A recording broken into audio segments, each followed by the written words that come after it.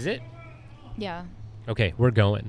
The great thing about this episode now and future episodes is we don't have to do any reads for Aura because they dropped me as a sponsor. So tragic. I know. Hey guys, it's me. It's Mike again. Thank you for tuning in to another episode of The New Nation. We're back at it. This is the 13th episode, Lucky 13 or Unlucky. Oh no, with How Mary is 13 Morgan. Unlucky? Hi guys, it's Mary Morgan. Well, you know in hotels they don't have 13 floors because it's considered an unlucky number. Okay, well, I'm really worried because you guys don't remember me because my episode never came out. And I was supposed to be on episode 1 of the New Nation podcast. I know. And then you said it looked like it was recorded on a potato and Yes. it sounded like we were underwater. Therefore, Correct. it was unlistenable, unwatchable. Yes. And it was not released. So it's the SpongeBob SquarePants lost episode of the New Nation podcast. And we had nothing to show for it, for all of that conversation. So now we have the transcript in front of us. I know. And we're going to repeat Word literally for word. everything we said, word for word, I so know. you guys all get the information and the juicy details and the drama. But that show would have been like a year old now, almost, right? Because it was in maybe, July, August? Yeah. Or maybe even there June? are updates. Yeah. For sure. There's new stuff to talk about. But to be fair, if you do want to watch the first one, I can give you the password because it's on YouTube, but it's private. Okay, well, I mean, I want to watch it now. I'm curious. It's so hard to watch. It's so hard to listen to because it sounds like this. Like if you don't have headphones on, but this is what it sounds like. It sounds like the mic is 5 feet away, and it looks like it was recorded on a potato. You said some people actually did watch it. Yes. Which I can't guys imagine in the Discord why. group. Because they were like, we want to see Mary. They were simps. They were Mary simps. So they wanted to see you. Not sure how I feel about that, but I appreciate the dedication. Excuse me while I pop my Zinni. Oh yeah, that's right. Yeah, can you tell the listeners that you said because I got a decaf espresso in my latte that it's cringe? It is cringe and gay. Whatever caffeine does to your body that is so harmful, whatever they do to take the caffeine out of coffee is probably worse. Well, there's still caffeine in decaffeinated coffee. There's still like little bits. I don't want to say trace amounts. What do they do but to it to take the caffeine out of it? It's probably worse than whatever caffeine is. You're probably right. But if I was on caffeine right now, I would feel as if there was like a lion that's just sitting behind you waiting to pounce on me. So it puts me on edge, which is what it's supposed to do. Okay. It's not natural. It doesn't. Your body people has have different responses to it. I don't feel hyped up when I drink coffee. What about when you put the Zyn? Yeah, but less than when I first started zinning. Okay. Like when I first started, obviously you get like, what is it? It's not lightheadedness. Right. But yeah, when you smoke a cigarette too fast. I don't smoke cigarettes and I never will, but that's what the feeling is. Yeah. Yeah, exactly. Okay. But I'm not going to give up caffeine or nicotine Ever. anytime soon. I'm not sure. Okay, looking into the future, when I start having children, I don't think that you're supposed to use nicotine in any capacity while pregnant or breastfeeding. So that's probably the stopping point.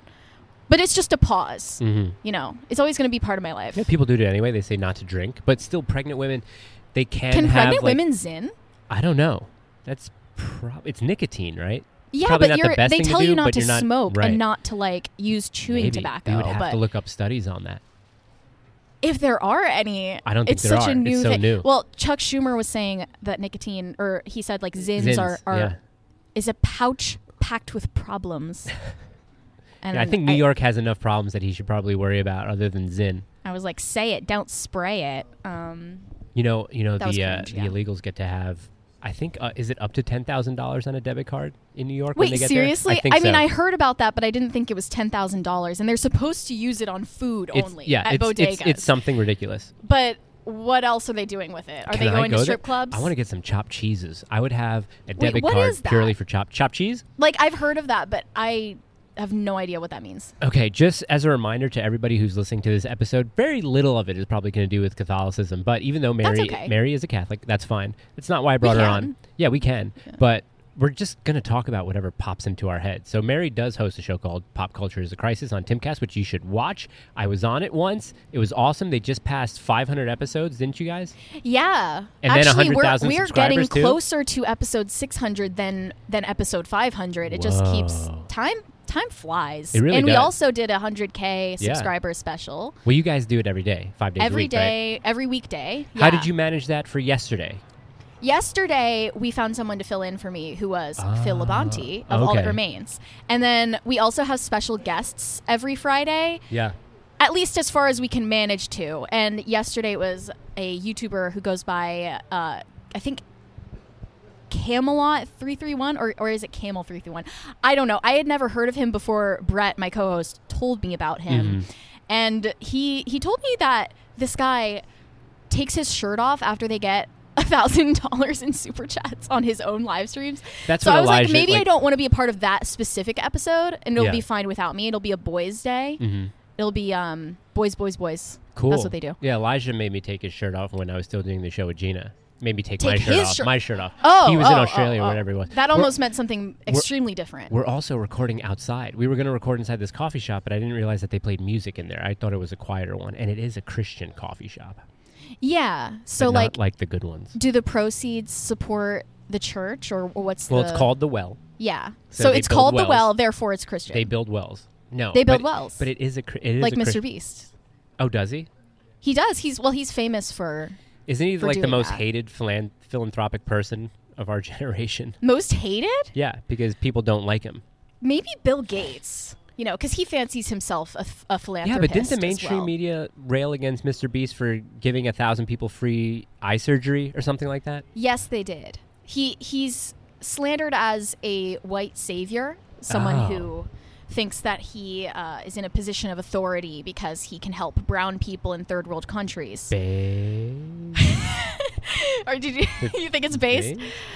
I don't know. I really don't have an opinion on Mr. Beast, and I have no idea why people feel so strongly either way about him. Yeah. I think I'm too old for his content. Same. And a lot of parents don't know that their children are watching his content because I brought him up to my aunt and uncle who have young kids, and I was like, do you know who Mr. Beast is or what that is? And they were like, we've never heard of that. And then immediately my cousins were like, yeah, we love Mr. Beast. They have no idea. Oh, okay.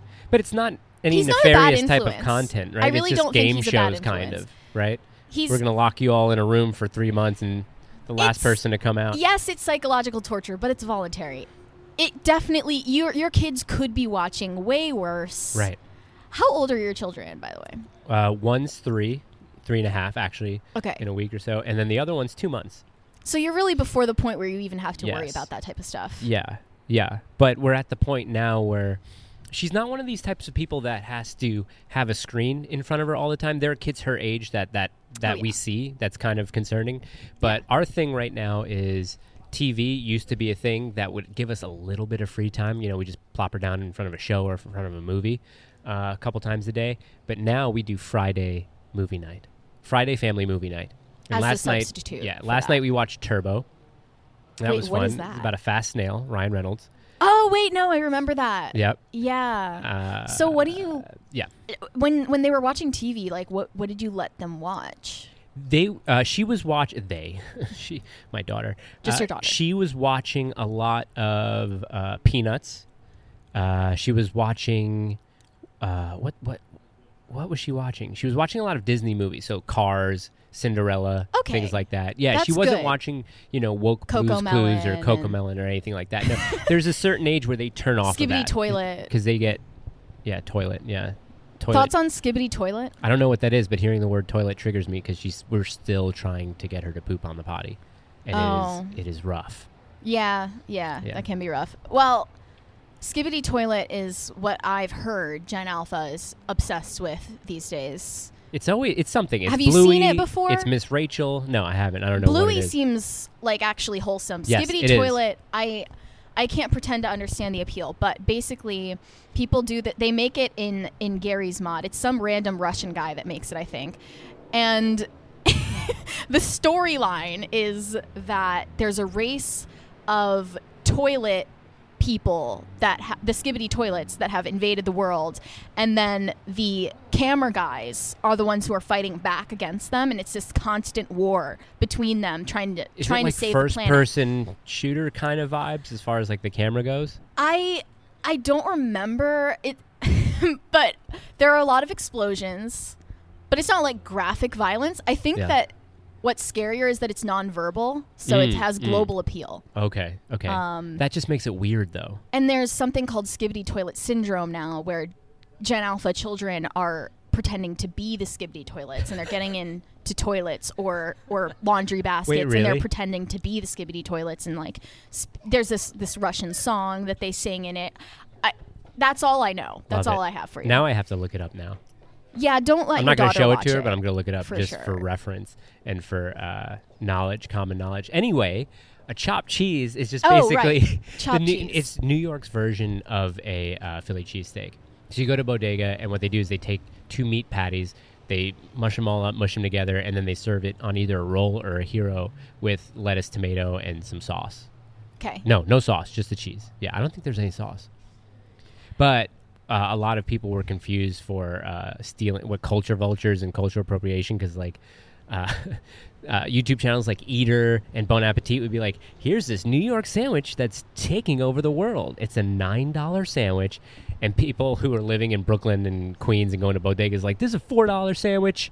They're taking our culture. No one else should be able to have chopped cheese except for people in the neighborhood. So it's funny. Seems like a cope, though. I think it is for all of the problems that come with living in New York. And I've only been to New York City twice in my life. The first time was for my 10th birthday, going to the American Girl flagship store, which was a moment I'll never forget. Specifically for that. That's what you went to New York for. I think that we were like picking up my older brother from a camp at the same time, but it was like a twofer that we were doing it.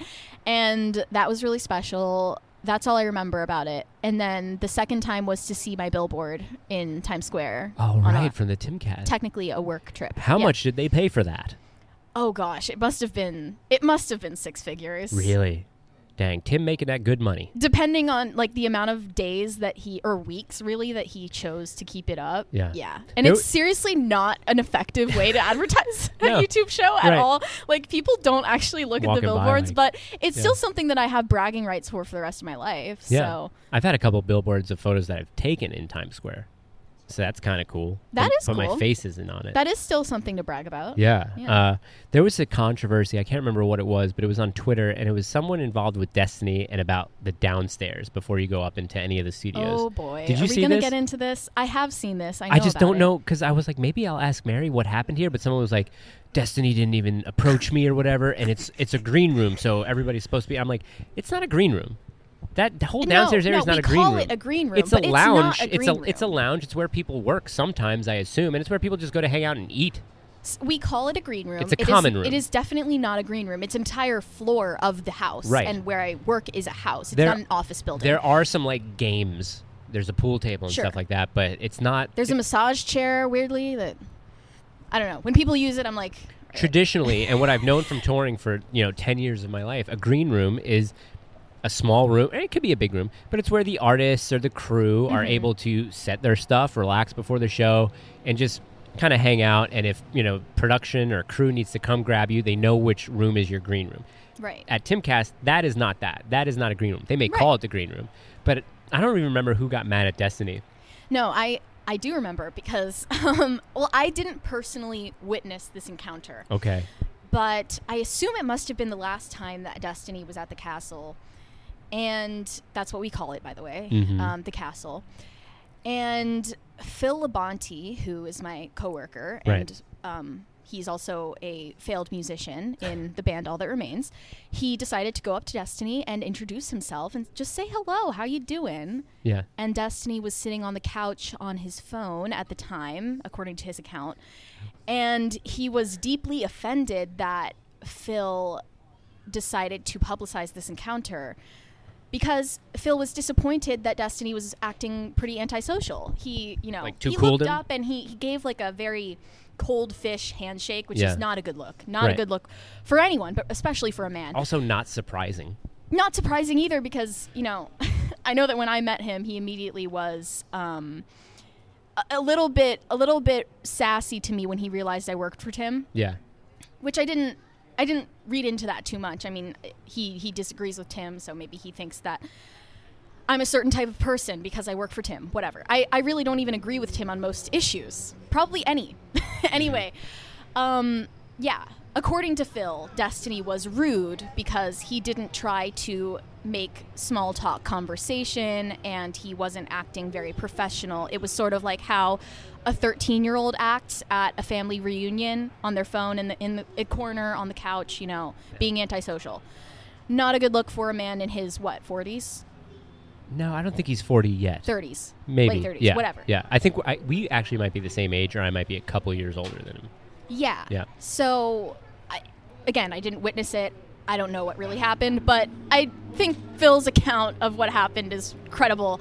And maybe you can argue he shouldn't have tweeted about this and made it public. That's what I was saying. Why is this on Twitter? But he just said Destiny's the only person that he's met doing these, since he co-hosts on IRL quite often, he's the first guest that he's met who has been notably rude or not quite as polite as he should be. Maybe manifesting some drama for some quickies. Destiny had just a total meltdown about it. And it's like, yeah, maybe Phil shouldn't have tweeted about it, but why do you need to have a full meltdown going off about how you're the talent and you should be treated like royalty? I'm in the green room. Don't bother me. I'm talent and you should know this. This is the industry. As if Phil, being a musician for decades, literally, doesn't know green room etiquette. Yeah. I mean, whatever. Yeah, touring and working, I usually didn't go into anyone's green room unless I was either invited in or I needed to take photos in there or something. Sure. I'm staying in my green room. My manager was cool. Our road manager, and then who actually acted as my manager for a little bit, he got us our own green room. So it was just me and him in a green room, which was kind of nice. And he managed, I think, one of the other guys on the tour as well. So we kind of had our own little space, which was nice. So I didn't necessarily have to keep my stuff in someone else's green room. But here's something else that I think people shouldn't be putting on the internet. Do you think men should be filming themselves crying and then putting it on the internet? And did you know we were going to talk about this today? I didn't know that we were going to talk about this today, but I did see you tweet about it. Yes. Well, can I give you the backstory about why? Who cried on the internet? So I had seen this video before somewhere on Instagram as a reel. It's this guy who's filming himself, and this is verbatim what he says. Imagine a guy, full face on camera, and he's like, I just want to show you guys why I do what I do. I work 50 hours a week for this. And then the camera flips back around, and he's driving now. And he pulls into his garage, and it's his daughter who's waiting for him. Oh, I saw this, And it's like, oh, happy daddy. And then in the car, she can't hear him. In the car, he's like, I do it for you, babe. I do it for you, babe. It's so weird, right? But it truly is a wholesome moment. My only problem with it is, men, don't do this. Don't upload it into the up onto the internet for clout. People are like, he's not doing it for clout. I'm like, listen, he's getting sympathy praise. All these women are fawning over him. Some not even alpha male, but just dudes who think that they're alphas are like, this is what a real man does. And I'm like, don't cry. And then Lila Rose posted it, I think, on her Instagram. Yeah. And I put the same thing. Hey, men shouldn't be filming themselves crying and then putting it on the internet. I think it got 100 likes, the comment. And then all the women in the replies to me were like, you're not a man. Ooh. You don't have a family. Any guy that has a family would know that this is totally acceptable. And I'm just like, okay, fine. Tag me the next time your husband decides to film himself crying and then throws it up on TikTok. And did you find that to be a huge turn on when your husband posts a video of himself crying? There's this other feed called Trad West that posted, that meme where it's girls talking to each other like, men never cry about anything, and then it's underneath it's a scene from Braveheart or something, and it's the Chad crying. Yes. So they did the same thing for that, and I said the same thing. Men shouldn't cry on the internet. And then all these dudes were like, take your sensitive beta opinions and take them somewhere else because they're not needed here. And again, I'm like, clearly okay, you're not the sensitive one. I'm like, take your own selfie crying video and tag me in it so I can see it. Because I want to see it. You think this is perfectly acceptable behavior. And the whole thing that I was saying was, it's perfectly fine for men to cry, for men to express their emotions. It's very different when they record it on a selfie and then upload it to TikTok for clout. It is. There are plenty of behaviors that are recorded, and then when it's posted, people's reaction is, this behavior is pathological. But really, filming it is the pathological behavior. Right. So I did see the video that you just referenced. I thought, if he kept that thought to himself or shared it with a friend, it would be perfectly wholesome. 100%. If his wife recorded it, right? Like if his wife was in the house and recorded her daughter's reaction to dad coming home, wholesome. 100%. I support it. Upload it all day. But I think now that's what he did, what a woman would do. I think social media is turning everyone into a woman these days. Yeah, exactly.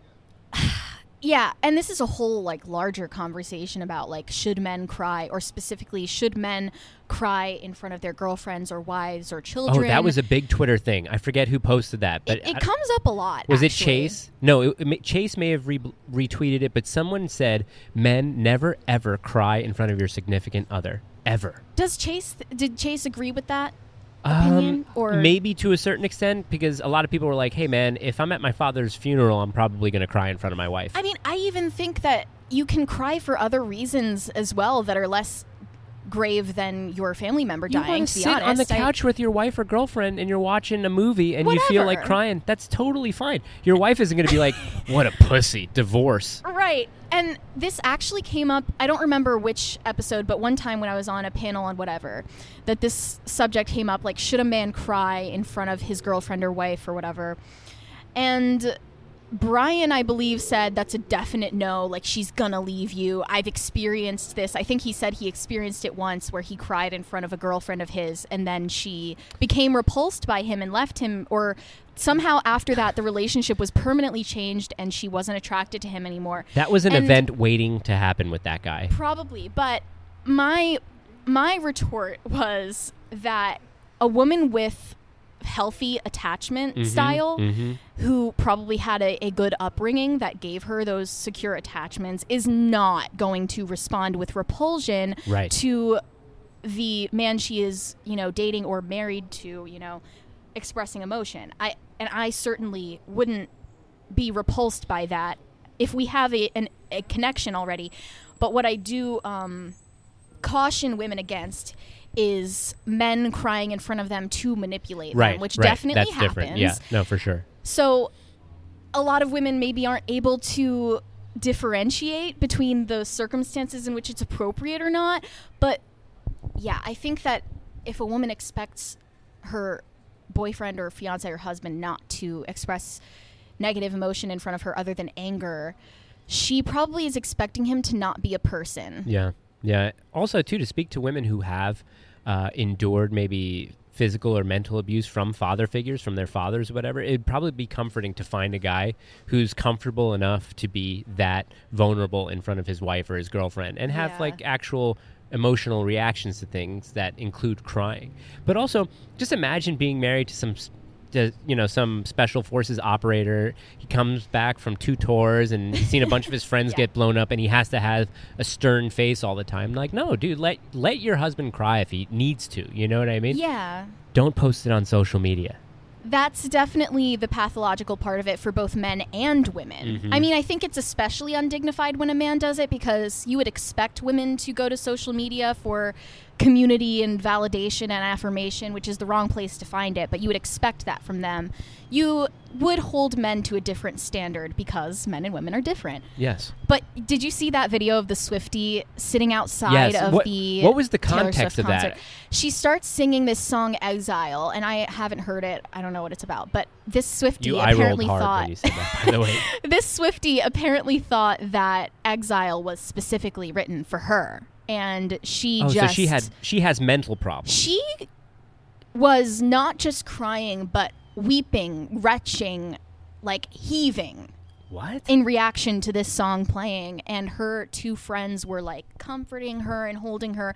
If I were one of her friends, I would not be able to hold a straight face. Seriously. You'd be laughing. But whatever. That is highly undignified. What do you for anyone to do? What do you think the average number of people with mental illnesses who consider themselves Swifties are? Ooh, I mean, but they're Gen Z and millennial women, so you've got to expect they're not already right in the a high head number for the most part, and they're highly medicated too. Is that birth control? It's birth control. It's SSRIs. Is it the water it's too? Therapy. It's the fluoride in the water. I mean, where the list goes on. I have been thinking more and more about birth control and its effects on society. I mean, this is kind of what occupies my mind most of the time, is just what a mess the dynamic between the sexes is right now. I've been reading this book that's actually in my bag right now called Feminism Against Progress by Mary Harrington. Okay. She still identifies as a feminist, but she doesn't mean it in the same way that most do. She just thinks, women's interests should be talked about and advocated for. But the idea of what women's interests are to her is much different than, I would say, 99.9% of feminists out there. Right.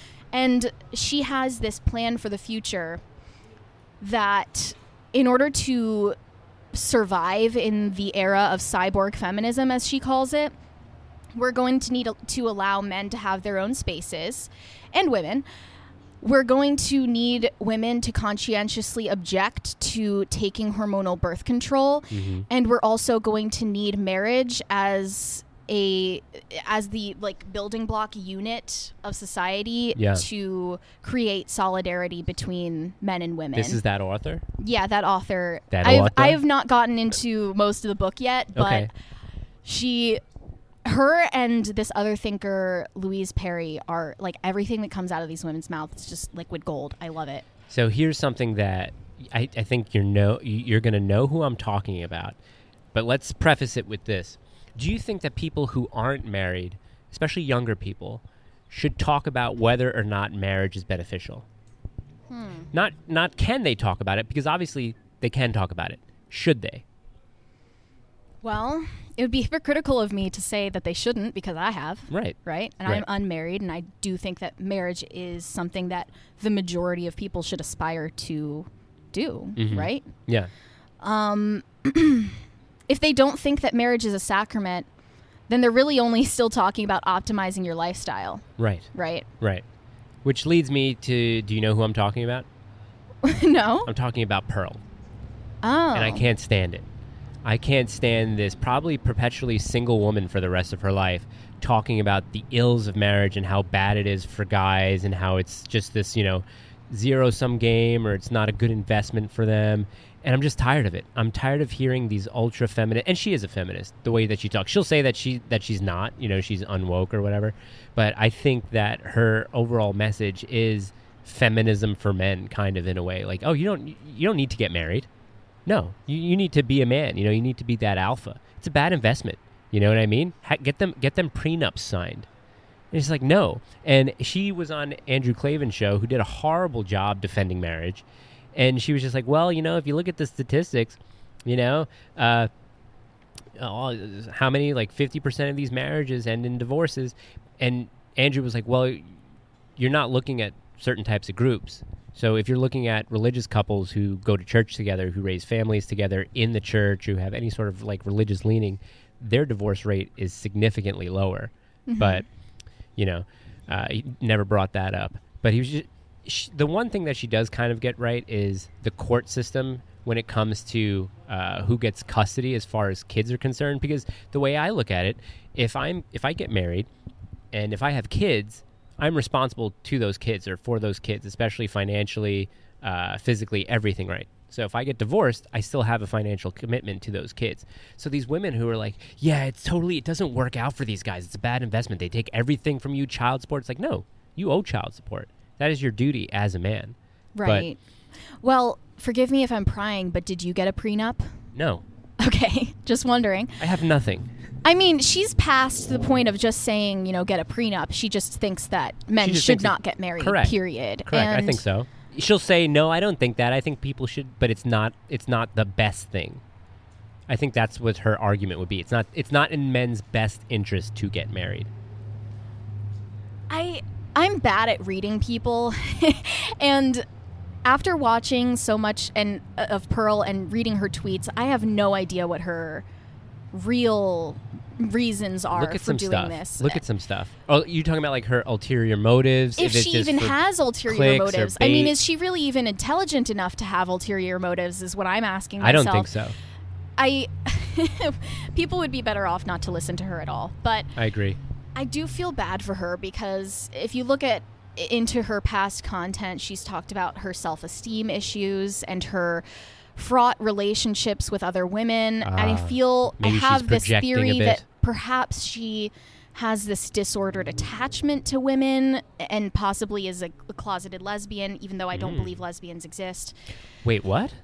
I don't believe that lesbianism is even a real thing. Really? I mean, nor do I think that gay is really a state of being that someone can be in. You know what I mean? Right. You agree, right? They're just making conscious decisions in who they want to sleep with or who they want to be sexually attracted to. So it's never this thing like, I am born this way. I am gay. And the more important word that is am. Right? Is that what you're saying? Yes. Like no one is gay. Like that's a huge statement to make. Right. Right? But I get it. I understand it. Yeah. And people do gay things. It's a very uncomfortable conversation to have after we've been beaten over the head with the idea that you are born that way, right? Yeah. But I think that, it obviously has a lot to do with someone's upbringing, a lot to do with their friendships and relationships and their past experiences. There are kind of two profiles of lesbians, is like the ones who've been aggressed by men in some sense or traumatized by fathers or partners. And then also the ones who are just hopping on a phase or a social contagion bandwagon. Right. You always hear that, oh, yeah, I had my lesbian phase in college. Like, that's a trope in movies and things like that. Yeah. And then it also goes with this online community if you're a lonely person who is not socially adjusted well. But anyway, back to Pearl.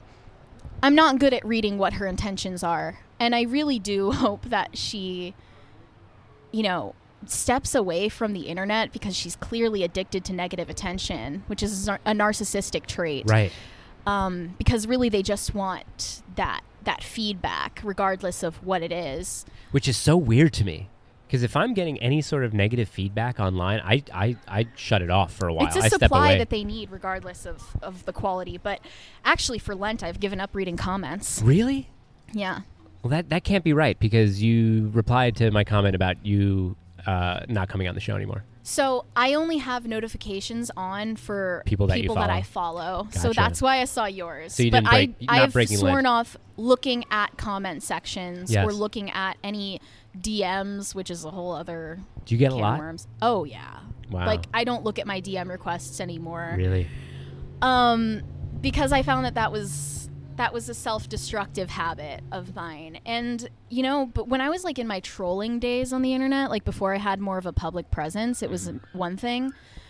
Like I didn't really respond to negative feedback like that. But then as the stakes have been raised, and this is, my career now, then I started feeling some type of way about it. And that was my sign to stop reading.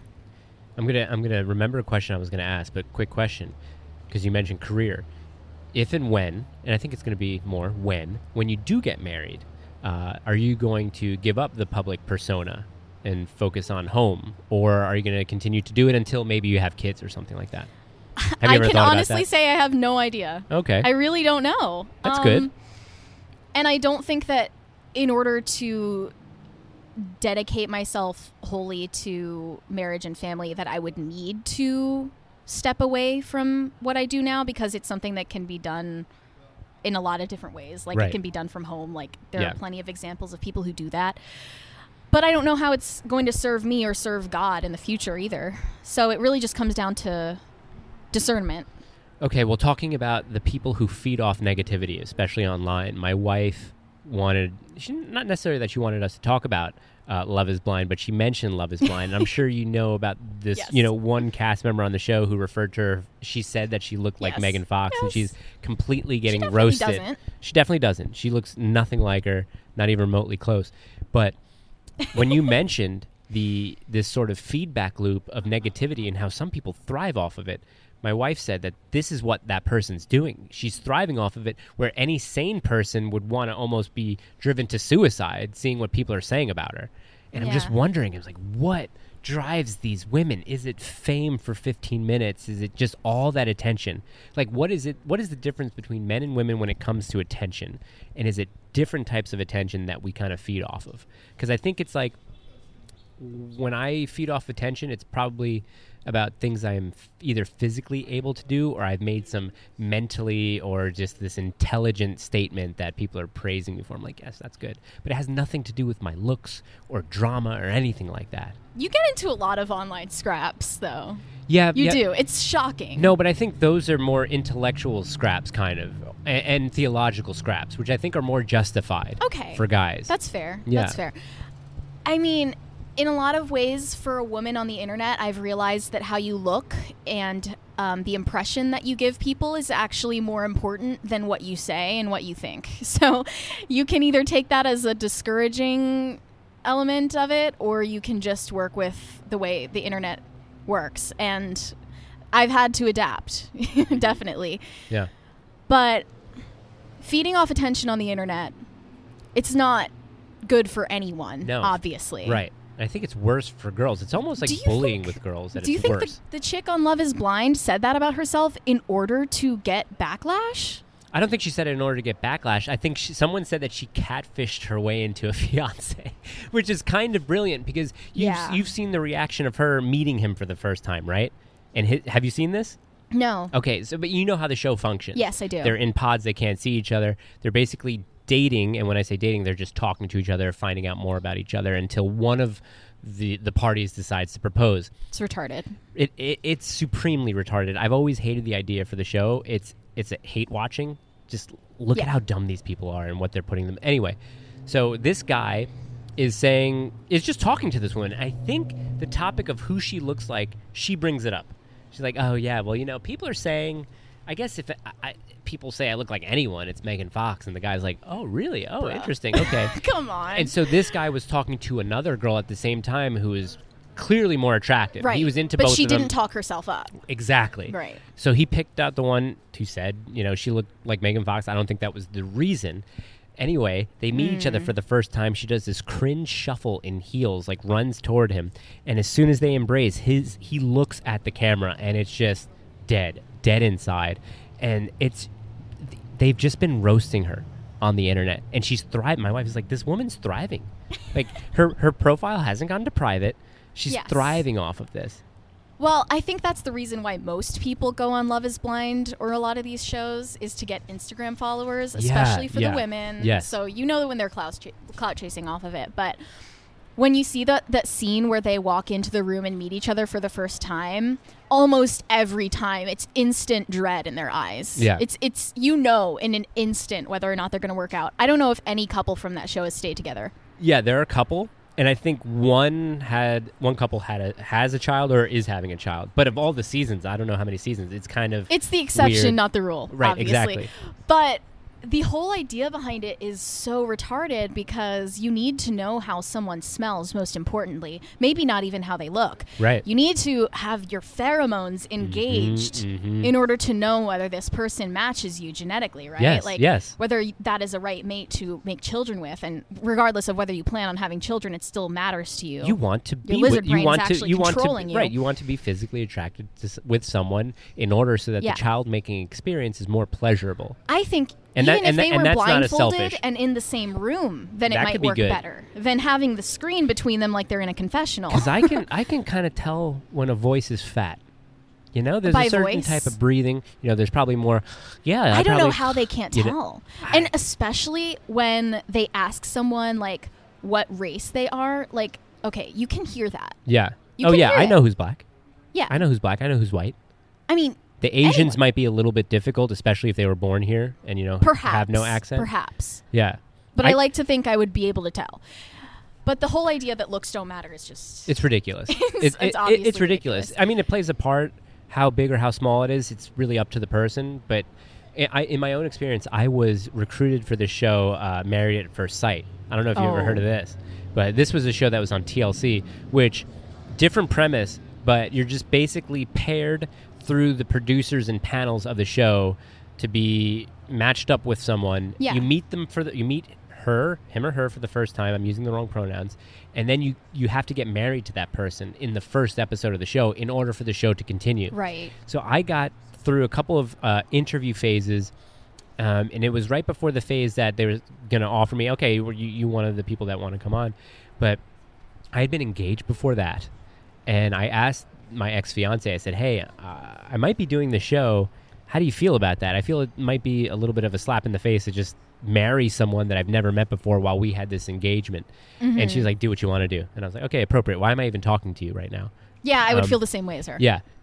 But I eventually didn't do it, and after I would have had a sneaking suspicion that they would have matched me with someone who was anti-me in every sort of way for good TV. Just for the drama. Yeah, I think so. I have fantasized about like being a producer on one of these messy TLC shows because I'm such a shit stirrer.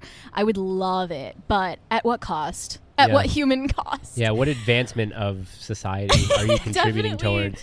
Yeah, I would be actively making society a worse place. Speaking of making society a better place, let's talk about, Catholic theocracy or something like that, because we did talk a little bit about it on the last show. I just can't remember what we talked about. Oh, gosh.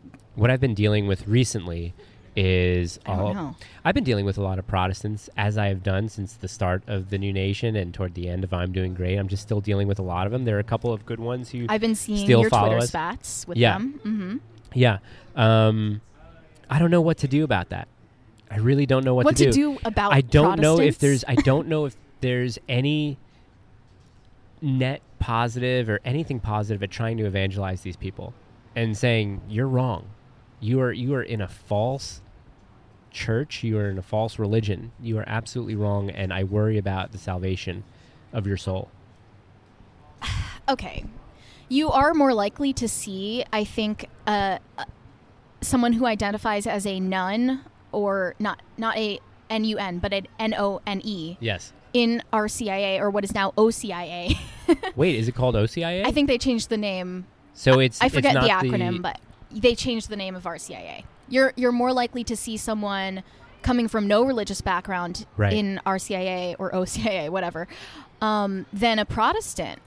That makes sense. Because I think they're just more obstinate or less open to a different idea of the Christian faith. It's weird because when I would be too. I know Protestants, especially online, who have converted to Protestantism from Catholicism as an adult, and I'm just like, that's weird. But it's really because of the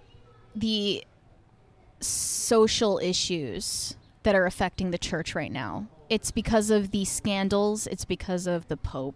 And but the that's online so discourse. Superficial, I think. It is superficial, but that's the reality of it. People are paying attention to the superficial aspects and what will make them look cool on the internet. But it's hypocritical, and they're looking at what religion is the most based and which one will make me look cool and what will give me a status symbol, when that is obviously not what your religious practice is supposed to be. I would much more respect someone who is, a devout Muslim than someone who chose Catholicism for clout. Right.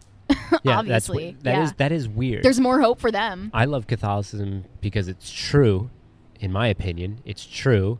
I don't want to say I love the way it makes me feel because it's gay, but I do love the way that I worship compared to all the other denominations. Well, we have a heritage. Too. Right. We have a history. That's what's really important to me. As someone who loves history, we've had a history for so long that when I see a lot of these non-denominational people, especially, and even like Lutherans or Baptists or, Calvinists or whatever, I feel a historical connection to my religion. And I don't know if it's missed on those people and they solely just rely on what is in the Bible and their own interpretation of it, where there's no connection. It's missed on a lot of Catholics, though. It is. You've got to admit that, too. Yes, it is, 100%.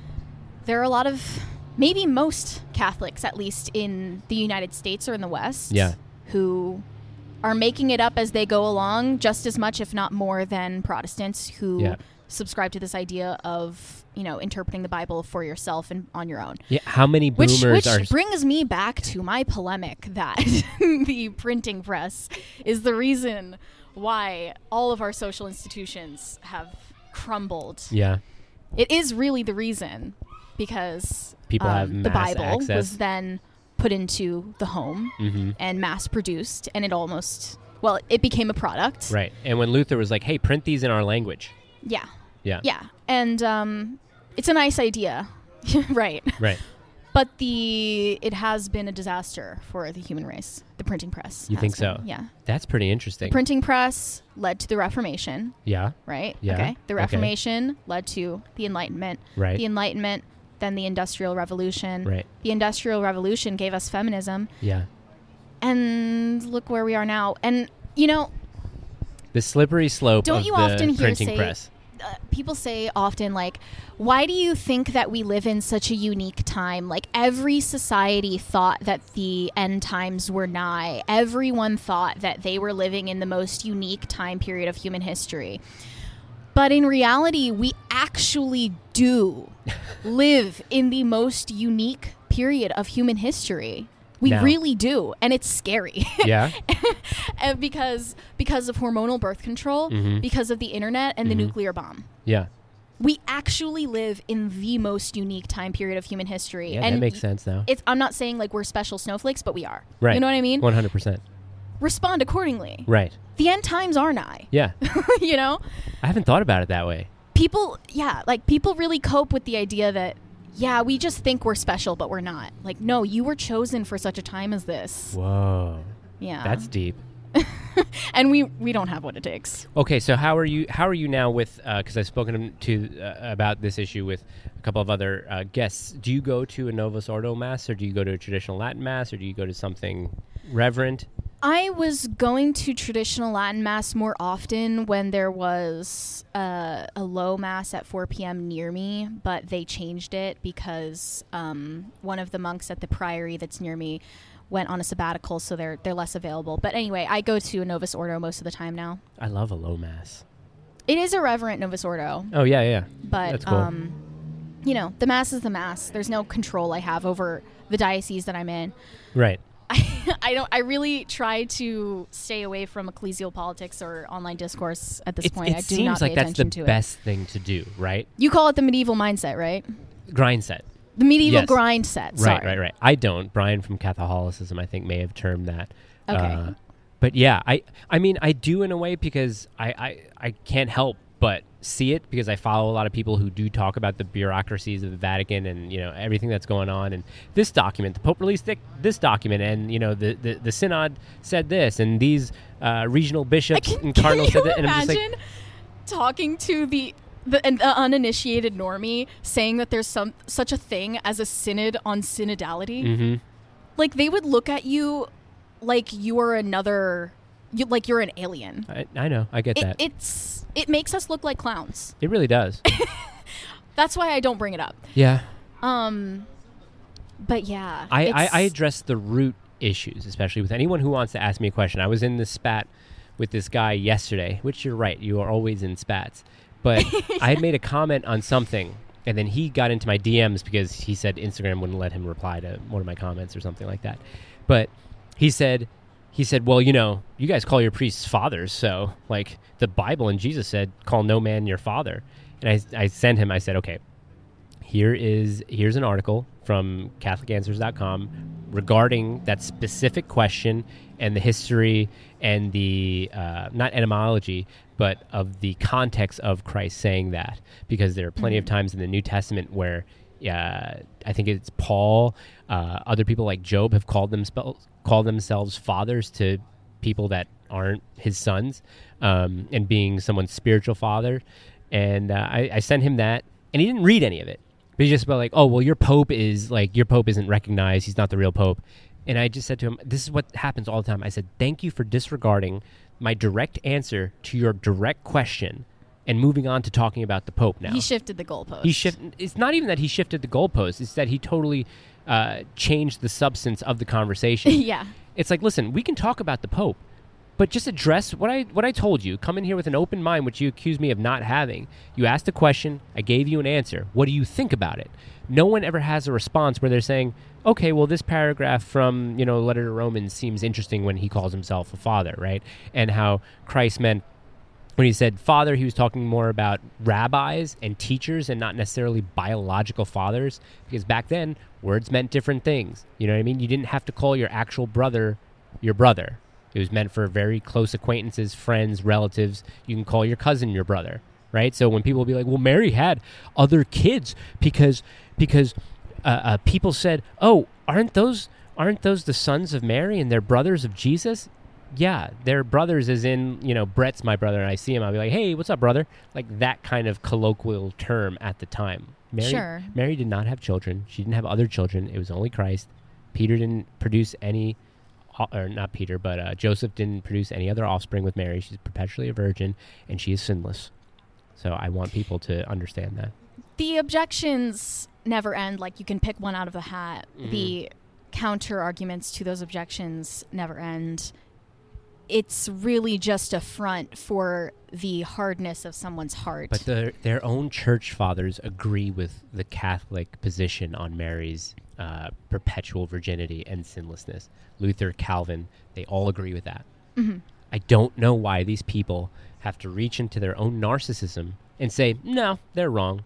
Doctors of the church are wrong. 2,000 years of history is wrong, even though, the idea of Mary's perpetual virginity is not something that is, it's not 2,000 years old, but it's also not recent. I think it goes back to 1200 or something like that. But still, I just love how, it's a lot of hubris to say that five solas on Twitter knows more than Augustine. Right. It's a lot of hubris. It's a lot of presumption to believe that for 1,500 years, everyone was wrong. I mean, that's actually disastrous. What did people do before the idea living as, for someone living as a sedevacantist, for instance, mm-hmm. That is actually apocalyptic to live in that reality, to think that the vast majority of practicing Catholics in the world are not receiving real legitimate sacraments. Yeah. I would be losing my shit. that is a dystopian reality. And they're just acting like this is just the way it is. How are you so calm about that? What about the Benevacantists? Oh, what is that? That's where they think that the last true pope was Benedict, I think, because Benedict didn't actually he didn't actually resign his office. Yeah. I think. Yeah, I've heard that hypothesis. Yeah, the idea of sedevacantism is wild. Ever since who was it? Pope Pius XIII. That was the last true pope, and there's been anti-popes since then, and anti-bishops, anti-cardinals, and now anti-priests. If that's your position, every practicing priest that is living today, who would have been ordained by bishops and cardinals, all going all the way back to, let's say it is Pope Pius XIII, are totally illegitimate now. That's wild. Okay, if we do the math, and the last validly ordained priests were ordained prior to Vatican II. Yeah. How old would they have to be now? Well, that's they all dead? That's 60 years. Are they all dead? So you add 20 years to that and say they were ordained when they were 20. So now that's an 80-year-old priest, maybe. Yeah, and I'm not going to put my sedevacantist friends on blast. I love them, but they don't go to mass. E. Michael Jones said that is one way to walk yourself out of the church, right? That if you hold yourself above other Catholics who go to, let's say, a Novus Ordo, or you hold judgment upon other Catholics for going to different masses than you, they say that is one way to exit the church. One way to leave the church is putting yourself above other Catholics. So a lot of people got his message wrong, because he didn't say the Latin Mass is wrong. He never said that. He said the Latin Mass, if thought of as in a certain way, as being better than the other Mass, is a doorway out of the church. It's like one of those things where if you start eating bad food more often, that is one way to become unhealthy, mm-hmm. right? Or thinking that I don't know, what would be a better sort of, you know what I'm trying to say. Yeah. Yeah. All of what you're saying, it just makes me very glad that I sequester myself from all of that discourse online. You're probably right. You probably have, you're sticking to the pop culture, you know what I mean? And not necessarily involving I know my yourself, lane and I stay in it. Which is good. And it's disciplined. I also try my best not to turn people off of our beliefs by bringing it up too often. Other Catholics or just people in general? Well, for instance, my listeners on Pop Culture Crisis, for instance, I would guess most of them are not Catholic. I think a good portion of them are religious. Right. A good portion of them think that at least religious people have good points about the social issues of our day. Mm-hmm. When it's relevant, I bring it up, and when it's not, I don't. Yeah. Yeah. And I try my best to not be a stereotypical, I guess, Bible thumper. Sure. You know your crowd. You know your audience, I guess. Mm-hmm. Yeah. And, Maybe I have no problem with wrong. even being friends with people who are not religious or people who disagree with all of my beliefs. Right. I would happily be friends with any liberal or leftist out there if I like them. But the problem is it's a one-way street. Mm-hmm. They're not willing to meet us halfway. Yeah. I would happily be friends with someone who is pro-choice. But if they let me express my beliefs and don't have me in the closet about my beliefs. I don't know if I can make a new friend like that. I think if I had a friend for a very long time and, it was finally revealed that he is a very pro-abortion type person, I think we'd have our disagreements, but, I've known you for 20 years or something like that. I'm not going to end our friendship based on that, but I'm not going to go out of my way to make a new friend who is vehemently pro-murder. I would. Really? I disagree. I would. Maybe but that's the problem is, for the most part, most of them would cut you off the second they know your beliefs. Yeah. If they didn't do that, that says they at least have some base good level sign of of decency. Yep. And that says something good about their character. Yep. And I would be friends with that person. I guess when you put it that way, that makes more sense. It's almost good to have that friend who you not necessarily quarrel with all the time, but you have a good intellectual sparring with. Sure. Yeah. They can flex your muscles and stuff. We're also, I'm talking about making female friends. And I think that men would be better at having ideological disagreements in a friendship than women. Yeah. I think that's right. Yeah. Yeah, you guys have better things to talk about, maybe. Like gossip. Yeah. Right? Well, no, you what shouldn't women be discussing talk about, politics it's in the first crazy. place anyway. Men do not understand the way that women talk to each other is just... It's all about people and relationships and the way that he said that. And what do you think he meant by that? And do you think that he felt like this when he said it? Right. Do you think that he thought about it later? It's I love talking about all of that. Mm-hmm. It does go into gossip. And this was... yeah, you're right. You're right. This was brought up on a whatever clip that someone had brought up that women will think about a conversation they had previous and will dwell on it and will think about, I could have said this way, I could have said that way. What did he mean when he said it like this? Oh, yeah. And then Brian was like, no, men don't do that. And I'm like, speak for yourself, dude. I've had conversations where they've been pretty important conversations, whether they've been in business or whether they've been in other things, where I have thought about, oh, well, maybe if I did this differently, a different outcome would have happened. I don't dwell on it necessarily, but I think that was the thing that was missed, where women might dwell on it more, where men think about it and then move on. Right. Right? Men are thinking about the outcomes and results of things. Yes. I think that women are constantly thinking about the interior life of other people. Mm-hmm. And we can't stop. I replay conversations in my head all the time. I play conversations that haven't happened yet in my head all the time. It's literally the only thing that I think about. Really? Is what's going on in this person's heart and mind. This is the way that women think, and the way that women feel, more importantly. Even close friends. And that's why, the language of facts over feelings does not resonate with women at all. I get Unless that. you're weird, like me. Right. And I've even gravitated away from that. I might have thought that, facts over feelings and, Ben Shapiro destroys SJWs was super cool and based when I was in high school. But the older I've gotten, the more experience I've had in the real world, the more intuitive and feelings-based I've become. Yeah. Because logic doesn't resonate with most people, but most especially women. I work with a couple of people who are maybe now autistic. And I say that because I have a new job now. It's a corporate job. And I've realized that maybe this has changed over time. And I don't know, just because I don't have the experience, I don't have the background in corporate America. But people will say whatever they're thinking to you. And I had this, listen to this. So, 2 15-minute breaks a day. On either of them, I do a rosary. I either go outside and walk around and do a rosary, I go into a quiet room and do a rosary. I was finishing a rosary. I had literally just crossed myself, right, doing this rosary, and one of my coworkers comes up to me and he says, can you believe we got the Fox News in the break rooms? This place is full of religious nuts. And I don't know if he saw me cross myself, but I'm holding my rosaries gigantic. Probably not, right? Right. I don't think he would have seen me. And I didn't say anything to him. I was like, Fox News is kind of boomery, right? I don't watch that. But I told my wife, and she's just said, imagine if you would have said, yeah, you want to talk about like religious extremists, you're so more extreme than what he's thinking, right? I said, yeah, I don't know if I want to tell this guy that, because he's an older guy. He started to talk about astrology and psychiatry directly after that. And I was like, okay, I'm going to be as good of a friend to this guy as I possibly can, because, you know, if that day ever comes, he's going to skip me, look at me and say, you were cool. And I said, okay. But just the no filter that people have, I don't know if this is like this everywhere in corporate America now, but...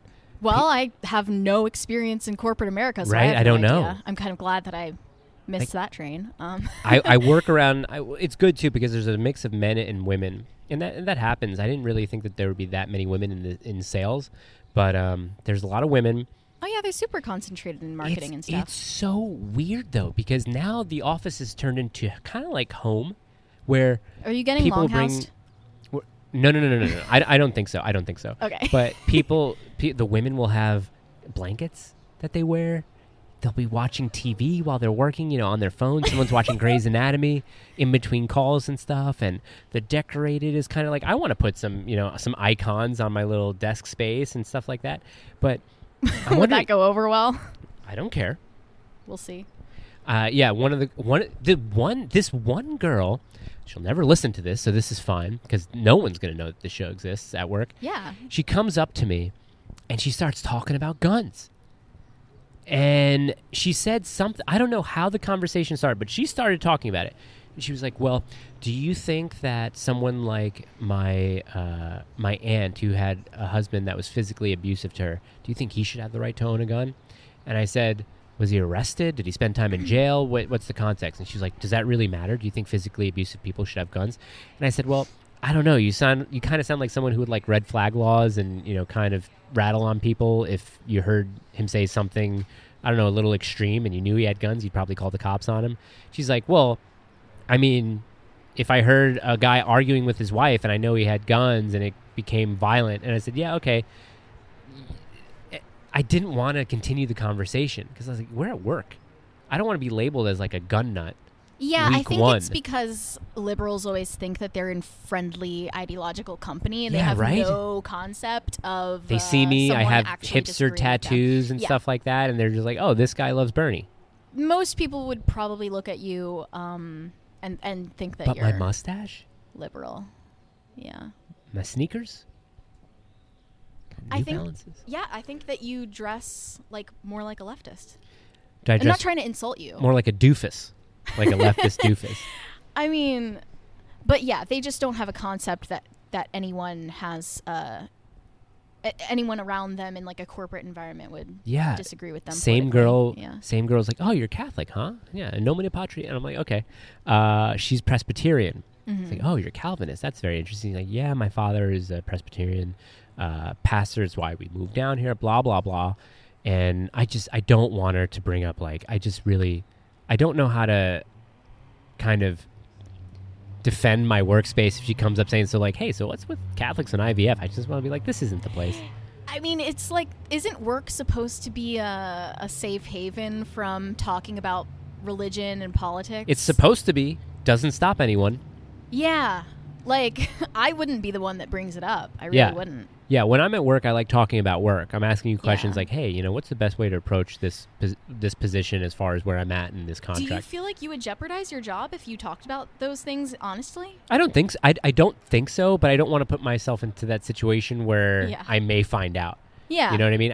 I don't want to do that. Well, to be fair, I did say that I'm a fascist to this girl. Oh. Yeah. Well, that changes things. I said, well, she was like, well, what, she asked some question. I can't remember what it was. And she was like, well, what do you mean by that? And I was like, well, you know, I'm kind of a fascist, not in the way you're thinking. I'm kind of about a Catholic theocracy, you know, like a Catholo-fascist, which has very different so you distinction. Outed yourself. Yeah. You outed yourself. Yeah, I think so. To her. Well, it's going to spread, right? Girls talk, yeah. No, but she still is very friendly to me, and she still talks to me and helps me out. But the fortunate thing is that most people actually are apolitical, and they don't really care outside of the internet. Yeah. People don't really pay attention or care about these things. Right. So. And she's a singer, so when she kind of brings up stuff, I'm like, oh, so did you listen to that thing I sent you? You know, Damien Rice, did you listen to the Damien Rice? No, not yet. Okay. Mm-hmm. Yeah. Most women especially they don't care about politics. Right, they don't, right? Yeah. At all. They kind of conform to the ideas of the people who are around them or the way they were raised. I just told her, I was like, when the gun thing came up, I'm like, listen, because she was talking about the Gadsden flag, because she came up, that's how it started. She came up to me and she showed me this picture of, the Gadsden flag? Yeah. Yeah. So it was a Gadsden flag license plate, which are very popular here. They're yellow. Yeah. But then the personalization said Slay.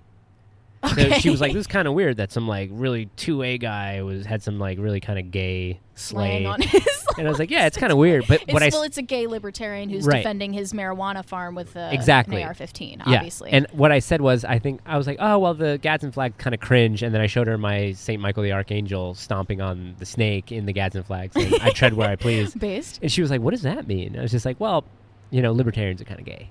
Yeah. Yeah. That's what that means. And I think she was like, well, that's something we can all come together on, right? Yeah. I hope. Yeah, I was having a discussion with this guy who I follow some Groypers. The Groypers tolerate me, maybe. Like an older guy who's kind of a boomer in a way. For now, yeah. But one guy said, damn, everything's getting... I'll drop his name, Classic Groysop, or Classic Groyper, or Classic Groyp, whatever. One of those. He knows who I'm talking about if he even listens to the show. But we'll find out. He's taken a lot of clips from our Nick episodes and posted them, so I like that. Okay. But he posted a picture of his receipt from Five Guys, and he's just like, why is everything so expensive now? Burger, fries, and a soda was like $21. Right. And I said, skip the fries and the soda, just do the burger, because the fries are, they're deep fried in seed oils. Yeah, the Five Guys fries are always soggy and stuff like that. Yeah. And he's like, yeah, it is peanut oil, not terrible, but still bad, but I just like fries. And I was like, cool. Some dude came in and was like, fuck, peanut oil is still a seed oil. It's horrible for you because the flygloxerates distericums is awful for you. And I said, listen, man, having a Five Guys serving of fries once a month isn't going to kill you at all, especially if you're somewhat fit. I said, if you just finished a workout where you burned 1,500 calories, by all means, have some fries, have a Diet Coke, and have your burger. Burger's a great source of protein. Like, you probably burn 1,500 calories, get 1,000 calories back in you. The dude was like, oh, I'm glad to see that I'm conversing with a troglodyte who doesn't understand basic health. So I Googled, can one burn 1,500 calories in a workout?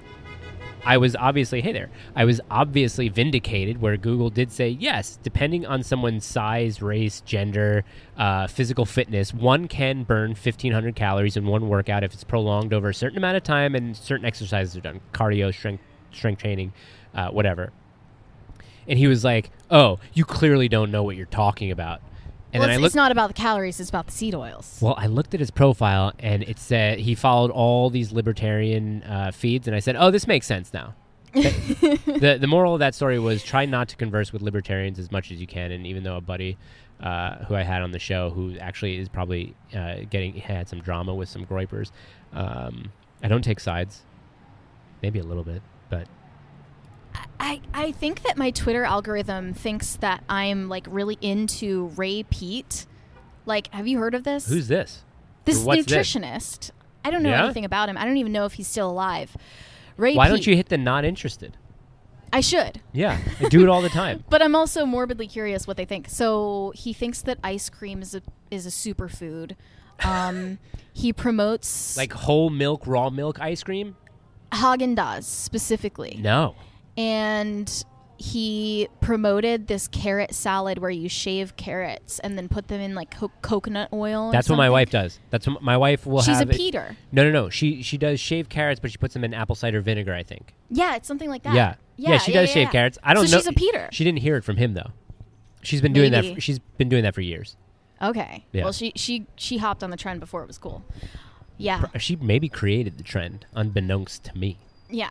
My wife is a trendsetter, super based, very, very, very strong woman, deep-willed, loving, but also very standoffish. Okay, I saw you getting in an argument with people who thought that you weren't married, and you posted a picture of you and your wife looking very nice. You're talking about the two crazy Latinas or the two fat Latinas? Okay, listen. Yeah. Listen. They're friends of the show. No, that's what their name is. Two Crazy Latinas. I know, but they're friends of Pop Culture Crisis, okay. as are you. Yes. So I wanted to stay out of it. Okay, I'm not going to take any sides. You did. I love them. Right. And you. And you're both great. Yeah. I hated to see you fighting on the TL. But they thought that you weren't married. I didn't realize who they were until I saw the one girl, I can't remember who it was, and I said, oh, when I had the show with I'm Doing Great, I think we may have invited her onto the show or something like that.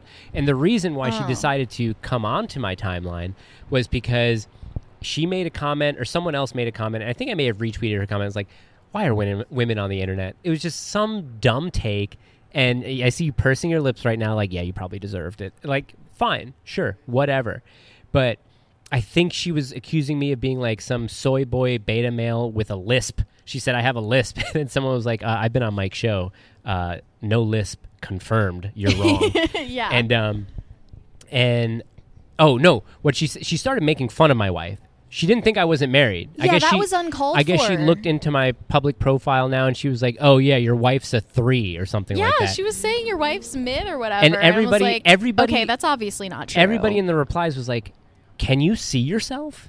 Like that, and I know you don't want me to make fun of her in front of you, which I feel bad about doing. I didn't say it, but I was just like, my wife is, I don't know if this is projected jealousy, she's but a beautiful woman. My wife is beautiful. I think she's gorgeous.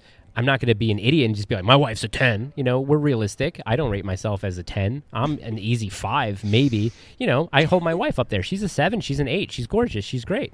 But I posted a picture of us together, and I was like, this is my wife. She posted a picture of my wife with no makeup on, like with our daughter. I saw that. And she still looked great. And everyone was like, yeah, I don't see, what are you trying to do here? So that's when I took a little bit of offense to that. Like, listen, like I'm having a problem with you and something dumb you said. I don't understand what you're pulling my wife is. And my wife thought it was funny. She's like, yeah. Yeah. Is your wife online? She is. Her profile on Instagram is private and she's only on Instagram. But people will DM her every now and again, or like comment on a photo of mine and tag her, being like, "Do you know what he's saying?" Unhinged. I don't think I've ever really done it. I will maybe DM somebody and just be like, "Why did you say that's kind of weird what you said?" But I will never DM somebody and be like, you're dumb. You're so dumb. Well, you're not going to DM somebody's wife. No, because I don't care. I don't care if I'm having it. It really does something scary to our psychology. It really to our does. Psyche. Well, here's the thing. I think people who are born it's like after, road rage. Yes.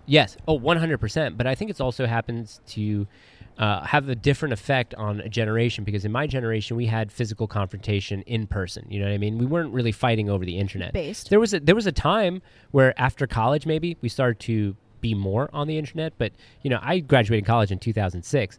I had just gotten Facebook in 2005, and that was only when you needed a college invite, right? You had to have a college email. So whenever we had confrontation, it was in person. We weren't even texting anyone, I'm going to beat your ass. It was saying it to that person's face.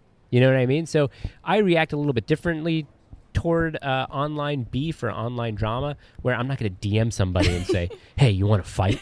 I'll say it in the comments, be like, we should just be fighting. That's why I want to start my company, Go Fight Me. It's kind of like GoFundMe. Oh. But what people can do is, like this. If there's an internet row, if there's an internet beef, you can challenge the other person to Go Fight Me, where funds are raised from outside observers where they want to see you two fight, to fly the other person to the other person's location. A boxing ring is rented, and it has to be videotaped and put online, and you are required to have a meal with each other after the fight. GoFightMe.com. I'm not going to do that because I could not win a fight. All I have is crazy going for me. Both parties have to agree to the fight. Yeah. Yeah. But I do like your idea. I like it's an online ingenuity. Duel. It's a duel. By the way, you have no idea how jealous I am of you for what you just said. You graduated college in 2006, right? Yeah. And you didn't have to spend any of your formative years using the internet. No, when we had to write a paper, we went to the library, Mary. Yeah. And we got a bunch of different books, and we had to put those in the footnotes of our paper. My senior thesis, I majored in history, was the relationship between Stalin and Hitler. I couldn't go on to Wikipedia, even though I'm sure it may have existed It may have existed in 2006, but I didn't use it.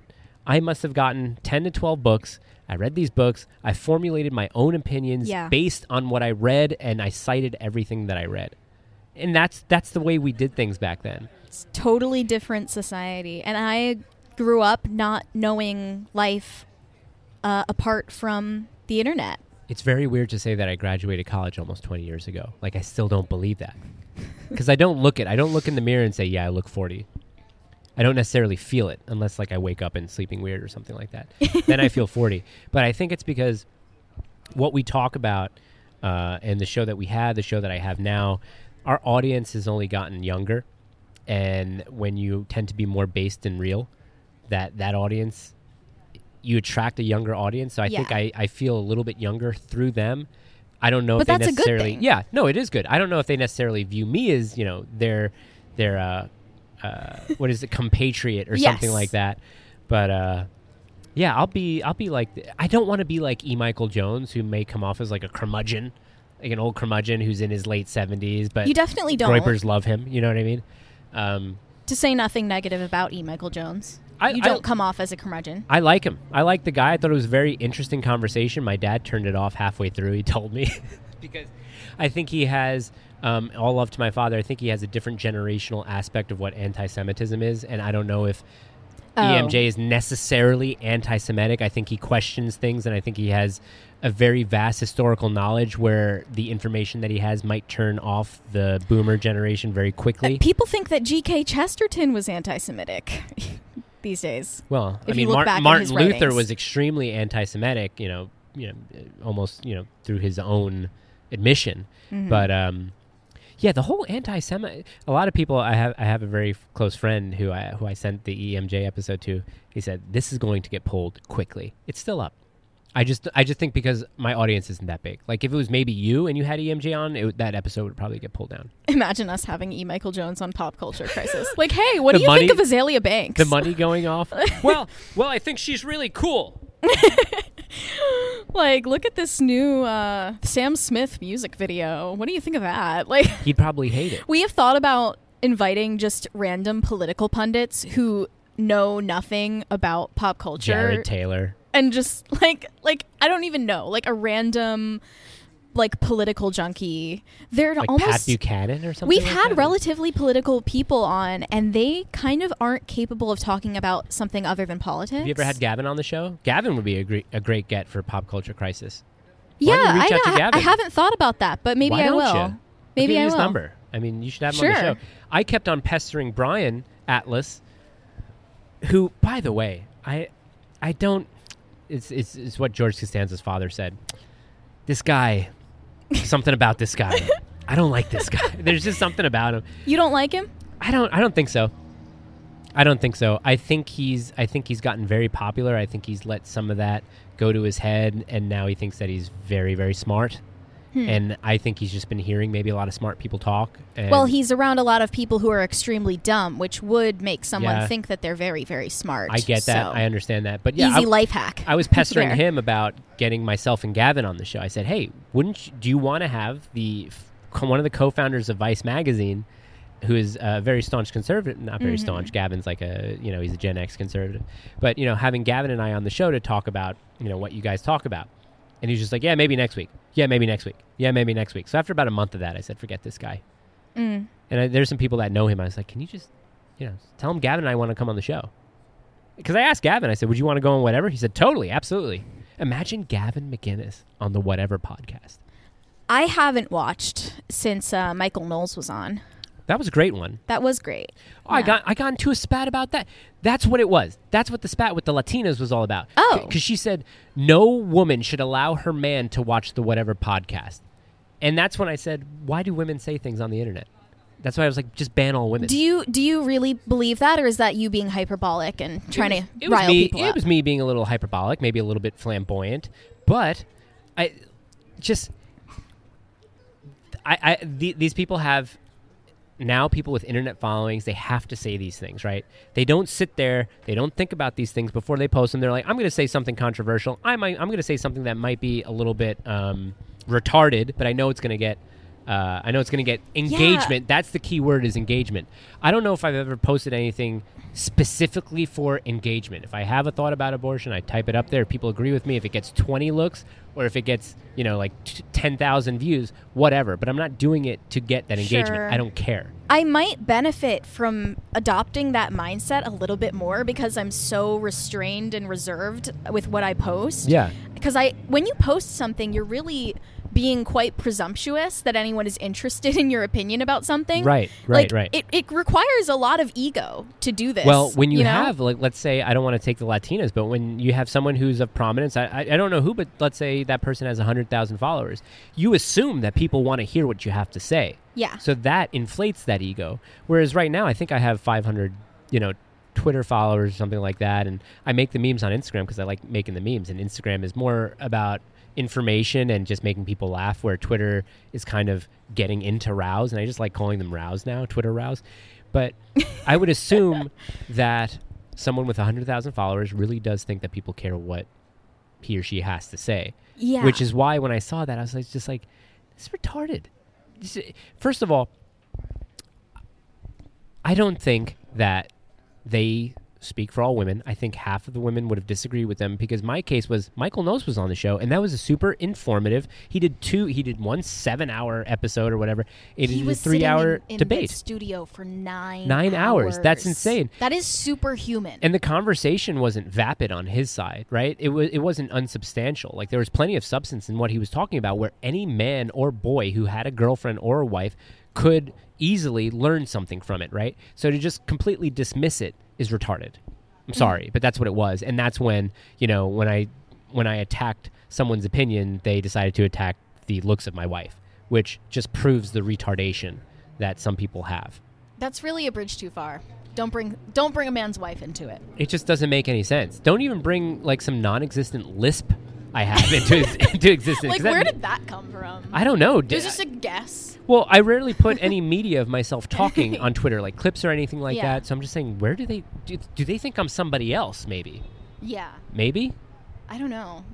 It might have just been a wild guess. Just like, oh, he looks this way, he must have. I mean, they were making fun of my looks, which is fine. Absolutely, come for my looks. I mean, I know what I look like. I know what I think I look like. When I look in the mirror, I obviously think I look 2 points better than what I actually am, because that's what mirrors do. Most people find themselves significantly more attractive than they actually are. Yes. Which is... that might be survival. It's a survival tactic. Right. Yeah. Yeah. It's a confidence builder. Actually, the people who are objectively attractive, I think it's proven they find themselves less attractive than they are. But they're not doing it ironically, right? They're saying, these girls who are 10 on, whatever, and saying, maybe like a 6. And it's just like, no, you're clearly a 10. It is annoying, though, to like start that whole, like, let's go in a circle and everyone rate yourself. Did you rate yourself? I did, but like, what else are you gonna do? Did you say 6 or? I'm a 6 or 7. I said 7 because it's just like, I don't know. Like, I did my hair that day. Whatever. Yeah. Like, that's a safe guess. Did anyone be like, Mary, come on, you're better? Did anyone say that, or you were just kind of left in the wind? Like, I really don't care. Yeah. But it's kind of a bizarre thing that he always does that every single episode when. Someone's self-rating means literally nothing. So it may not be him thinking that he's smart. I think what it is that I don't necessarily like the flow of his show. I understand that there's no flow. I understand that he gets strikes and stuff like that, but allow adults to say the word rape. Oh, yeah. Even YouTube relaxed their TOS on that. They relaxed the TOS so you don't have to say grape anymore. You are allowed to say the word rape as long as you don't graphically describe the act. Right. So that's not even against TOS. I think it's kind of arbitrary to stop people from saying that word. Okay, yeah. Any technical difficulty, too? He seemed to have had a problem. It gets tense. Yeah. And there's no reason to... other than, obviously super chat revenue to keep the show going for that long. And he doesn't get it from YouTube, right? The conversation degrades after the second hour. Yeah. And I'm someone who does this for a living, and I've done long streams, and I'm like, my entire body is in pain by the end of I think you cut out that first hour from the show asking people, first of all, every time I hear the word situationship, I want to throw my computer. That is an invention of Gen Z.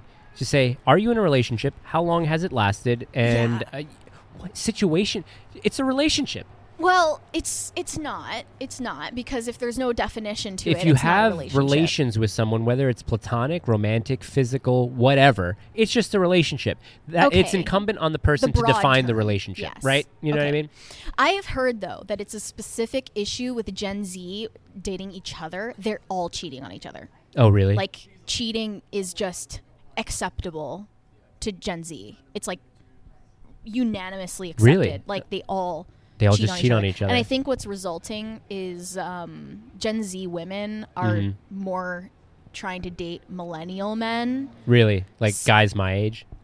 Like You're a little 30s, bit younger. Yeah, like okay. 30s. And I mean, I'm dating a guy in his 30s as well. And I love that he is not chronically online and, you know, grew up without a smartphone and didn't have a smartphone even in college. Right. Like, I had a because that can Nextel do flip. some profound damage to someone's brain. Imagine the brain. permanently. Imagine the I brain. could not date a Yeah. Zoomer man. The I couldn't brain do it. rewiring that would happen if I had a smartphone starting in high school to college would I'd probably be completely different now. Though sometimes I made a rule that when I'm sitting at the dinner table with the family, no phone, I leave it charging or something like that. Yeah. My wife's really good about putting the phone down when she sleeps. It's nowhere even near her.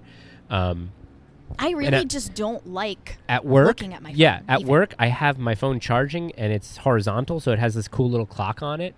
And whenever I need to, let's say, send an email apart from the business that I am doing, or, you know, see how an Instagram reel is doing, maybe then I'll check it. But yeah, to do what you said, like people being chronically online, it's good that you're dating an older guy. But there are guys my age who are chronically attached to their phones. Yeah, which is sad but to see. it's something you can detach from easier if you started the habit later in life rather than grew up with it. Yeah. And that's why Gen Z women they're not going to have a good time trying to find a guy in their own generation. It got nicer out. Right? Now The the sun is came shining. out. That's actually from a book called Pete the Cat and his cool blue sunglasses that I read to my daughter, where Pete the Cat's he's in a bad mood for the first time, and who gives him the glasses? Is it an alligator? Someone gives him the glasses, and he's like, "Here, man, put these on." And Pete the Cat is like a hippie, so he's like, "Far out. The sun is shining. The animals are singing. Everything's going to be all right." And anyway, have you talked about the girls dancing with their Stanley Cups? Yeah. On your show? Yes, we did. We don't have to touch upon it. We did talk about it. It's like the blue dress, Look. white dress, black dress thing, right? Everyone's torn on it. Conservative guys are either like, I don't see the problem, or well, they're like, back this when is horrible. the white and gold, blue and black dress Yeah, that thing thing. happened, that was like a whole like cultural phenomenon. Like Yeah. people are going to remember that for years. This one is going to be a blip. Like I we're not found going to out. remember I found this, out but that it wasn't Mardi Gras. That Joe Enders, who has a show, pointed out and found out that these are actually part of a church group, and they're Oh. underage girls. And the Oh, beads, they're not the college beads age. were beads that they were selling for kids with Down syndrome or something like Seriously? that. Yes, Oh yes. my So gosh. he found. See, look, my original take was like, why is everyone mad at this? There's Yeah. nothing wrong with this. Like, get over yourselves. Right. But now that I've given it a little more thought, like It is the fall of Western society. No, it's not the root of all evil. It's not the downfall of Western society, but it is grotesque. It's a little grotesque, and I would not be doing that. What makes like, it grotesque? Me personally, Is it I the would not be found Is it the there. physical dancing, or is it just the it's the dance vibe around moves. the whole thing? It's the dance moves. It's the lyrics in the song. It's about sex. Like, Okay. they're like thrusting. They're like hip thrusting, Yeah. and like, you know, Yeah. it's grotesque. I wouldn't be doing it personally. That's my standard for myself. I would not be found in a video like that. Got it. But at the same time, I was trying to bring people back to earth. Like, most of these girls, right? They're in Louisiana, Yes. right? And I assumed at first they were sorority girls. That's but what I thought. I think apparently that's they're what not. everybody thought. But it did look like that. They're Republicans and they're Christians. Right. They're probably going to get married in a few years. The Right. vast majority of them. Right. Okay. Like, this is not To be public fair, enemy number one. To be fair, I almost wrote a comment like, "Ooh, I can smell the birth control." You know what I mean? Like, But they're not on it. you don't think so? You don't think those girls? Okay, I really don't know if Because I have that's the the right. running joke with evangelicals. Like when you see a bunch of evangelical, Really? teenagers and late teens in a room together, the joke is, "Oh, I can smell the birth control." Really? Yeah. Okay. I don't know. Like, a lot of women say that they had birth control pushed on them by Yeah. their GPs, by their parents or Yep. teachers, like sex ed classes. But I agree. We're moving away from that now. Yeah. Women are waking up slowly but surely. But I never experienced that. I never had a doctor who ever even brought it up or suggested it. Right. So I was totally unaware that it was even... Maybe you didn't have any external problems that you think. Maybe you didn't have bad skin, no, or maybe you were chronically... Did. Oh, really? I had bad skin, and I did bring it up because I heard that it could help because I was like desperate. And no one talked to you about it. No one... I brought it up to a doctor, and he said, well... you should try being vegan, and that might help your skin. Like, as an alternative to birth control. Right. He said, maybe you should try a plant-based diet. And I was like, wait, I've been vegan for 4 years now. Like, I still have bad skin. Maybe better than, the better alternative. than birth control, but neither are good options. Right. I just never knew that it was so heavily pushed on young women because it was never suggested to me by anyone. And I didn't have sex ed classes, which is a great thing because I was in private religious schools. Yeah. So it's just ridiculous that what sex ed consists of for those kids is like, this is a condom. Yeah. It's like, this says nothing about like biology. No. Nothing about That's always, I don't think anything women's menstrual cycles or I don't think anything. Anything's changed other than it just becoming more sexually explicit, right? And degenerative. So I think, the boomers will say, sex ed, they showed us a movie about birth and that was kind of it. My generation was, they did the kind of same thing. They showed, they put the condom on the banana and... You did that? Well, I went to a Catholic school, but okay. I don't know. They may have spoken to us about that. I don't think we actually had a hands-on thing. But they showed us the film about, even the miracle of life. Showing a birth video to a bunch of kids is really bizarre to me. It's that's weird. Something that they should have seen, like, growing up on a farm 200 years ago, yeah. right? That would have explained it for you. Having you say that, I was thinking, and I posted this thought yesterday where I was sitting in the cubicle and, my wife sends me a picture of the kids and I'm just like, I don't think we were not meant to be away from our families. I think we were meant to be tolling on the land as a family and having everybody contribute, in a certain way. And that doesn't mean to say that we all have to be farmers, but, cobblers, blacksmiths, steel workers, swordsmiths, things like that. Yeah. But obviously, Industrial Revolution, which you did mention before, has turned everybody into these weird worker drones and just being in... People are like, wow, Michael has actually found corporate life now and he thinks this is a conspiracy, which I think it is, but it's just like, you will eat the bugs, you will live in the pod. Yeah, I grew up different though because my dad did work from home even back then, like in the mid 90s, and he's an architect and he started his own practice. But he was away most of the day, doing measurements and going to building departments and things like that. So he wasn't home all the time, but he was there. He was based there. You know what I mean? If his door was closed and the light was on, he was in there working. We knew not to disturb him, but he was home. So it's kind of weird that, I'm going away from my kids. My wife's like, Mike, it's been 3 weeks. I'm like, yeah, but it just doesn't feel right. There's something that just doesn't feel right about it. Like, I'm going to miss a lot. Imagine that pull to be at home, but like 1,000 times stronger. And that's what women in the working world who want to start families are going through. It's awful. My wife was working from home. We had a nanny at the time. This is when we were both working. This is when we were making really good money. And she made more than I did. She had moved up in her company a bunch of different times, raises, everything. And then we had a nanny in the house. She's working 10 feet away in the other room. And she's just like, this is weird. Why is there effectively a stranger in my house raising my daughter? I should be the person doing that. And my company doesn't care about me. They want me to contribute to the revenue of the company. They don't care. They paid for my maternity leave or whatever, but if they could have hired somebody else, they probably would have. Well, they can't fire her. But, the idea that a lot of corporate CEOs and corporate HR departments will pay for abortions is just kind of telling. Not just paying for abortions, but they're also... They'll pay for the travel. They're, paying for the travel, but they have benefits that include freezing your eggs. Oh, really? Paying for IVF treatments. You got to see The Pod Generation. You have to watch that movie. I did. Oh, you did watch it? Yeah. How did you like it? Emilia Clarke. Yes. Did you like it? It was okay. I was expecting a much more climactic ending. Same. Like, I was expecting her company to actually come after her, or the pod Spoiler company alert. to actually come after her. But then they just and I said I said I don't know if the writers were poking fun at feminism unironically or ironically, because but it was done well anyway, regardless of their intention. Right, it was actually it was done well, and they were obviously poking fun at certain feminist tropes. You know what I mean? The being the girl boss and the thing about the husband not, being the one that actually is now. He said if I could get pregnant, I would get pregnant, but I can't, which is based and true. Like, the guy is saying, I can't get pregnant. Your whole, not your whole purpose, but, one of your biggest contributions to society and to the human race is that you are able to bear children. So you should do it. I don't want to have this pod kid.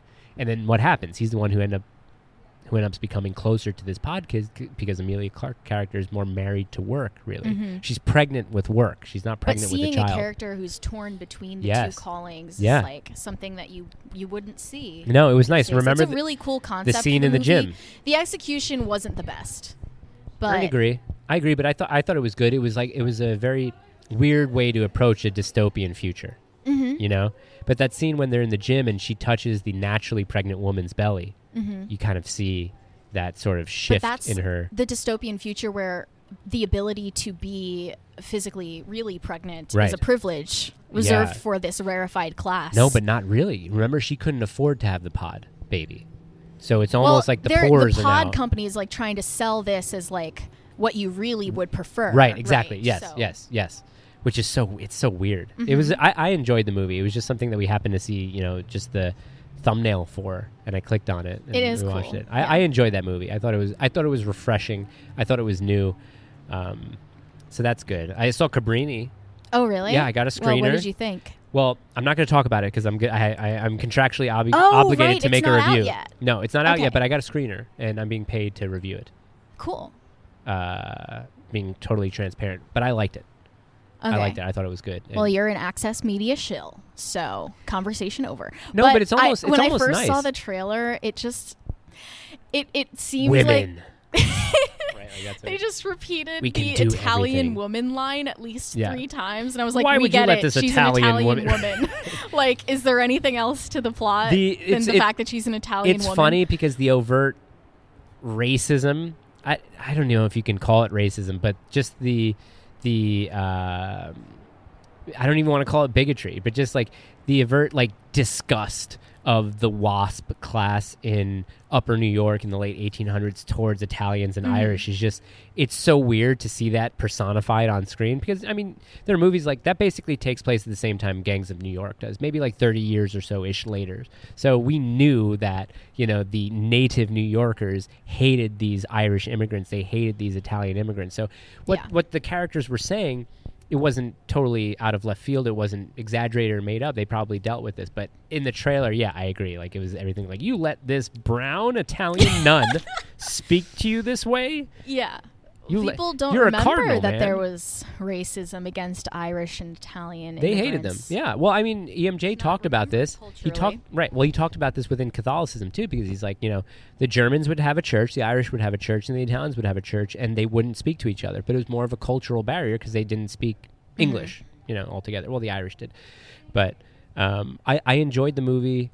Mother Cabrini is the first American citizen who became a canonized saint, which is awesome. And, I didn't know that either. And Mother Teresa actually was inspired by her canonization to pursue her order and her I guess her ambitions at being a nun.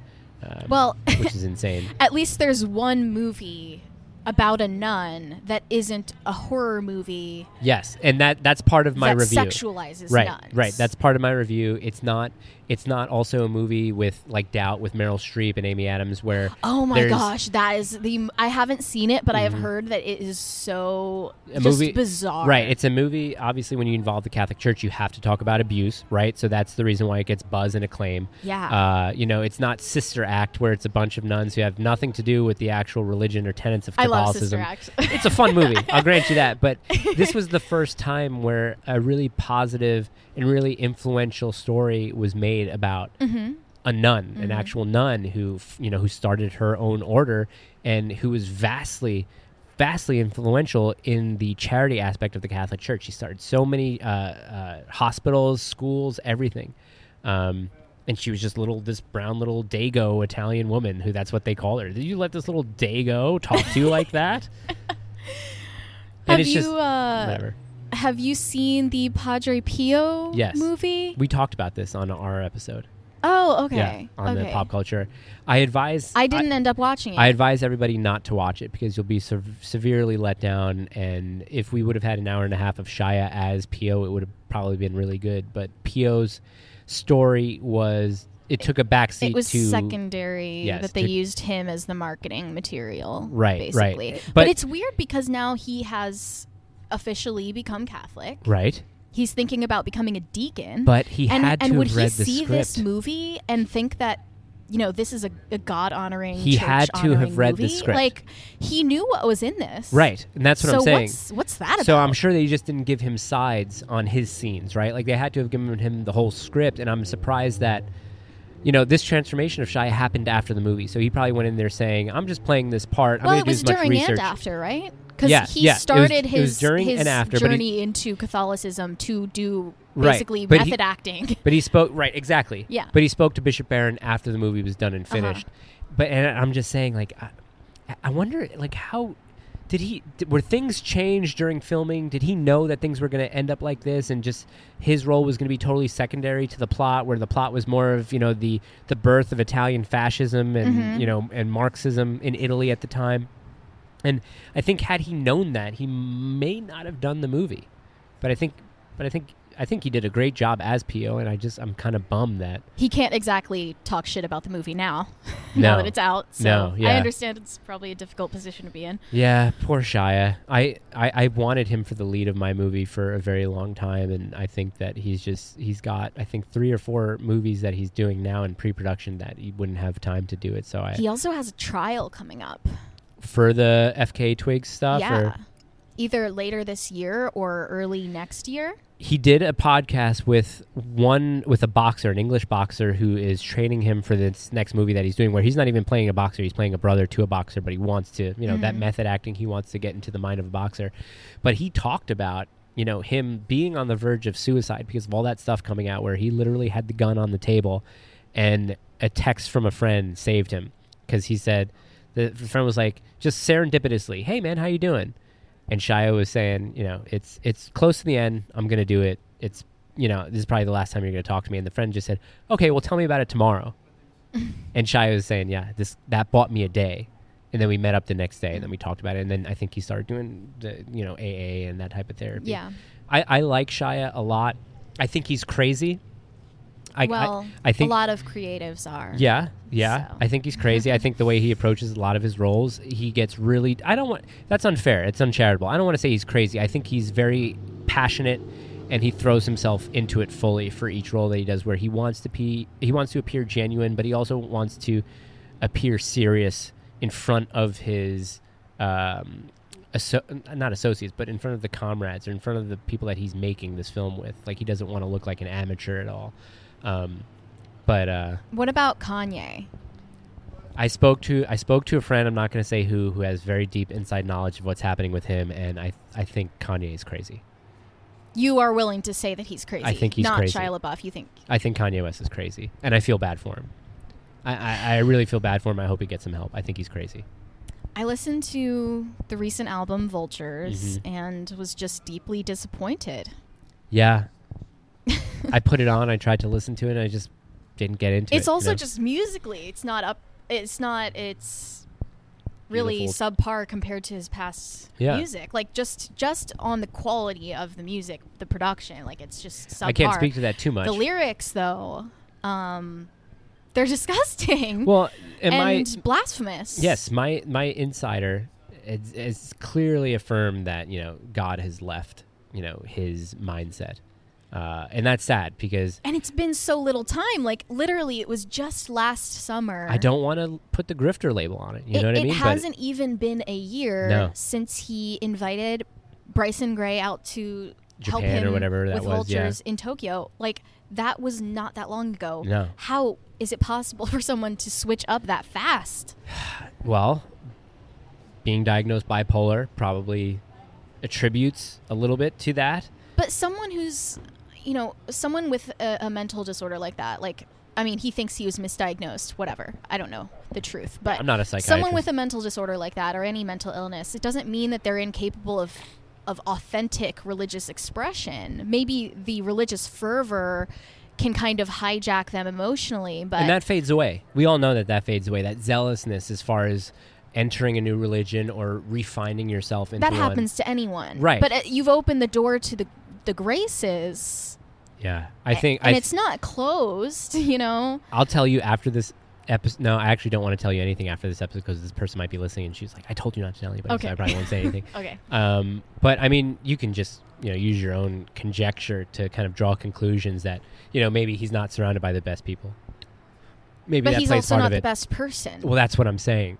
It's not just his friends, you know. Right. I'm not going to absolve him of all of his decisions. No. He's a grown-ass man. Yes. I think the way he's parading his wife around is atrocious. It's not his wife. That's his wife. Aren't they married? That's not a valid marriage. Oh, okay. I see. You're being technical. I mean, let's be real. Here. Like, yeah.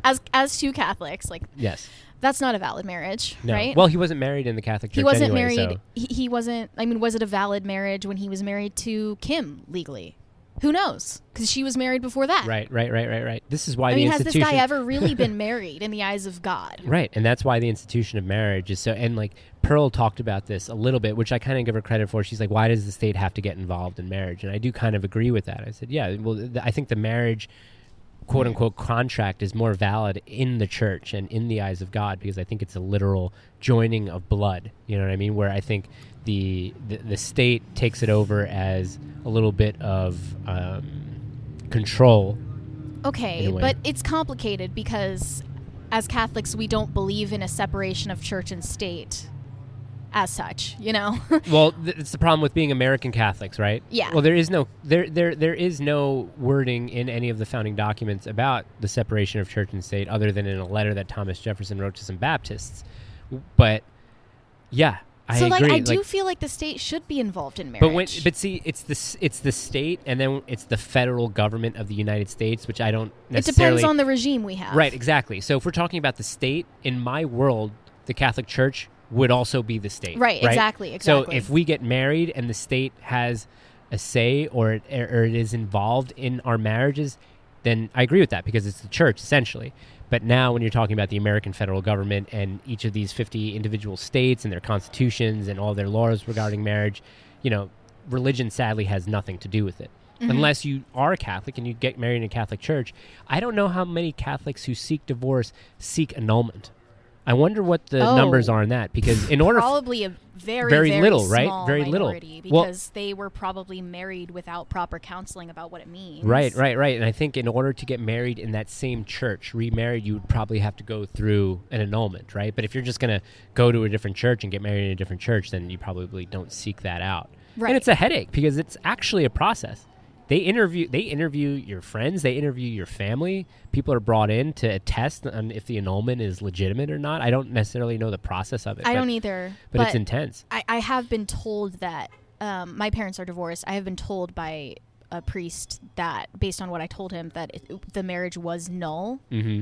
But I don't think they have an official decree of nullity. Oh. I don't know how it all works. Maybe it's more of like a spiritual annulment or something like that. It's extremely complicated and extremely fraught, just like divorce is. Yeah. I wish divorce wasn't a thing, and a lot of the red pill guys talk about no fault divorce being a huge problem. And looking into that, I just have a surface level view over it, where a divorce can be granted based on no fault from either person, which kind of seems kind of crazy. Mm-hmm. You know what I mean? But yeah, I think if a marriage ends in a divorce, I think there should probably be a pretty good reason. That's when an annulment seeks out. Like, let's see what happened in this marriage that made it invalid. Whether it was infidelity or physical abuse, which I don't even think the church encourages divorce in those cases anyway. But it's permitted. Right, but it's permitted. Yeah. Yeah, and I tried to make this so clear when this exact subject came up on whatever. Mm-hmm.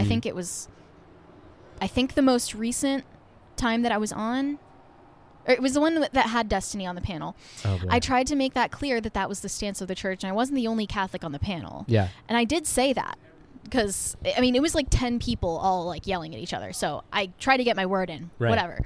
And then later on, people acted like I never said that. And they were acting like I think that abuse victims shouldn't be able to get out of that marriage. I remember that. When I explicitly said the opposite. Yes, that was. And then someone Chase was on that. Chase was on that, and someone else was on that, where they were like, "Well, you don't think if a guy's beaten up on his wife that marriage should end in a divorce?" And then this idiot next to me, what does he call himself? It was like MLD. Yeah. Yeah. He's like screaming, "You should endure, endure," and like we're like, bro. Stop. Like you're embarrassing yourself. Stop being cringe. And then we were all put into the same category that we agreed with him. Right. And Destiny defamed me so blatantly on the timeline saying you 1000% hate abuse victims. Yeah. And then the second that someone goes out of their way to post the clip where I said it is permissible to seek a divorce in cases of infidelity and abuse, according to Catholics, the Catholic Church. Yeah. Then it's crickets. Yeah. Then we're not going to talk about it anymore. No, he's an engagement farmer is what he is.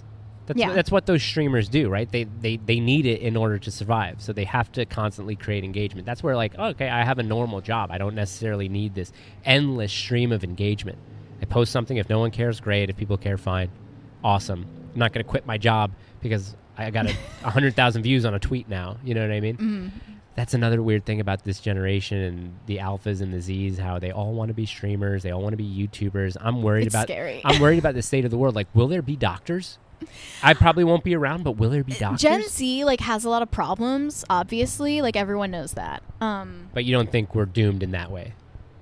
But no, just think about how bad it's going to be for Gen Alpha. Yeah. Like, I am actually worried about them being able to function. Like, are they going to be intellectually impaired for life because they are being raised with an iPad as their primary attachment figure? Yeah. Like, I just don't see an off-ramp after that. And you don't, like, no one deserves to be raised by a screen. No. But what do you do to like rehabilitate someone after that? That is something that could intellectually impair you for life and emotionally impair you. I'm more worried that classical music disappears. Oh yeah, what happened to like people playing classical music when they're pregnant, like around their belly? I do that. I did that for my wife. But just saying, like, you know, will the opera exist? Will museums with... Yeah, we were talking about this on PCC. Yeah, remember? Like, will high culture disappear? Well, I was talking about horse racing. And and horse racing. I brought that up, and you were like, well, maybe not so much horse racing, but orchestral music. Yeah, you know, how many kids are going to be raised to play the violin and the piano? I think now it might be easier to get them involved because of these screens where you can lay an iPad on the piano and it can now teach the kid and the technology with these things that come out. You're going to put the Apple Vision Pro on your baby and teach I saw a video of a guy with the Apple Vision Pro on learning to play piano because there's if you look at YouTube videos about you can look at, you know, piano covers and they'll show the keys that are being pressed. Like, I like those, but they did that in the Apple Vision Pro. I was like, that's kind of a cool learning tool. Okay, it's cool in theory, but let's be realistic about what is this device going to be used for. Have you seen the movie Never Let Me Go? No, I don't Andrew think so. Garfield, who's that? Carey Mulligan, and who's the girl that can never keep her mouth closed all the way? Keira Knightley. She can't keep her mouth closed. No, she's always like this. It's true. It's true. Never Let Me Go is a fascinating movie. It was no, early. My wife went down for a nap. Okay, it was who's that Japanese British author? Written a lot of contemporary novels, but it was based on this novel, and the guy who wrote the movie is friends with him and got the rights to the movie before the book was released, and it's the same guy that wrote Annihilation, not Devs. Yeah, Devs, and then what's that movie with the robot and Domhnall Gleeson and the guy from Dune. I'm not sure. Annihilation was cool. The AI movie before Annihilation with the robot. What, her? Anyway, no, not her. The one where this one coder wins a prize to meet the CEO of the company, so he goes to the house, and the guy's like, hey, I created this AI robot, and it looks like a real woman, but it's a robot, and she ends up, you know... I don't know. Ex Machina. Oh, so it's the same writer of that movie, but it's this really interesting movie where it's a group of children who are raised in, like, 1970s England, but it's a completely different world, and they are raised only to be farmed for their body parts for their clones. So they were cloned at birth specifically to be body parts if anything happens to their clones. And it's a heartbreaking movie. It's really, really interesting. And, it gets to our humanity, and it's ultimately a pro-life movie. Not anti-abortion, but it definitely is a pro-life movie. There are a lot of crypto pro-life there really movies, actually. I think The Pod Generation may have been one. Yes. And Twilight, that's controversial. But I know. I believe it was. I think we talked about that too. Yeah. Hey, listen, let's wind this down. We talked for nearly 2 hours. We made up for this from last time. Okay. And I'm only saying wind it down because we're having company over later, and I have to make 4 steaks.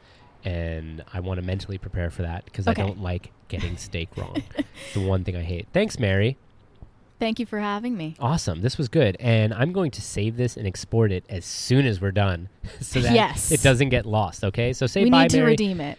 You can watch Mary on Pop Culture is a Crisis on Timcast. Pop Culture Crisis. Pop Culture Crisis, sorry.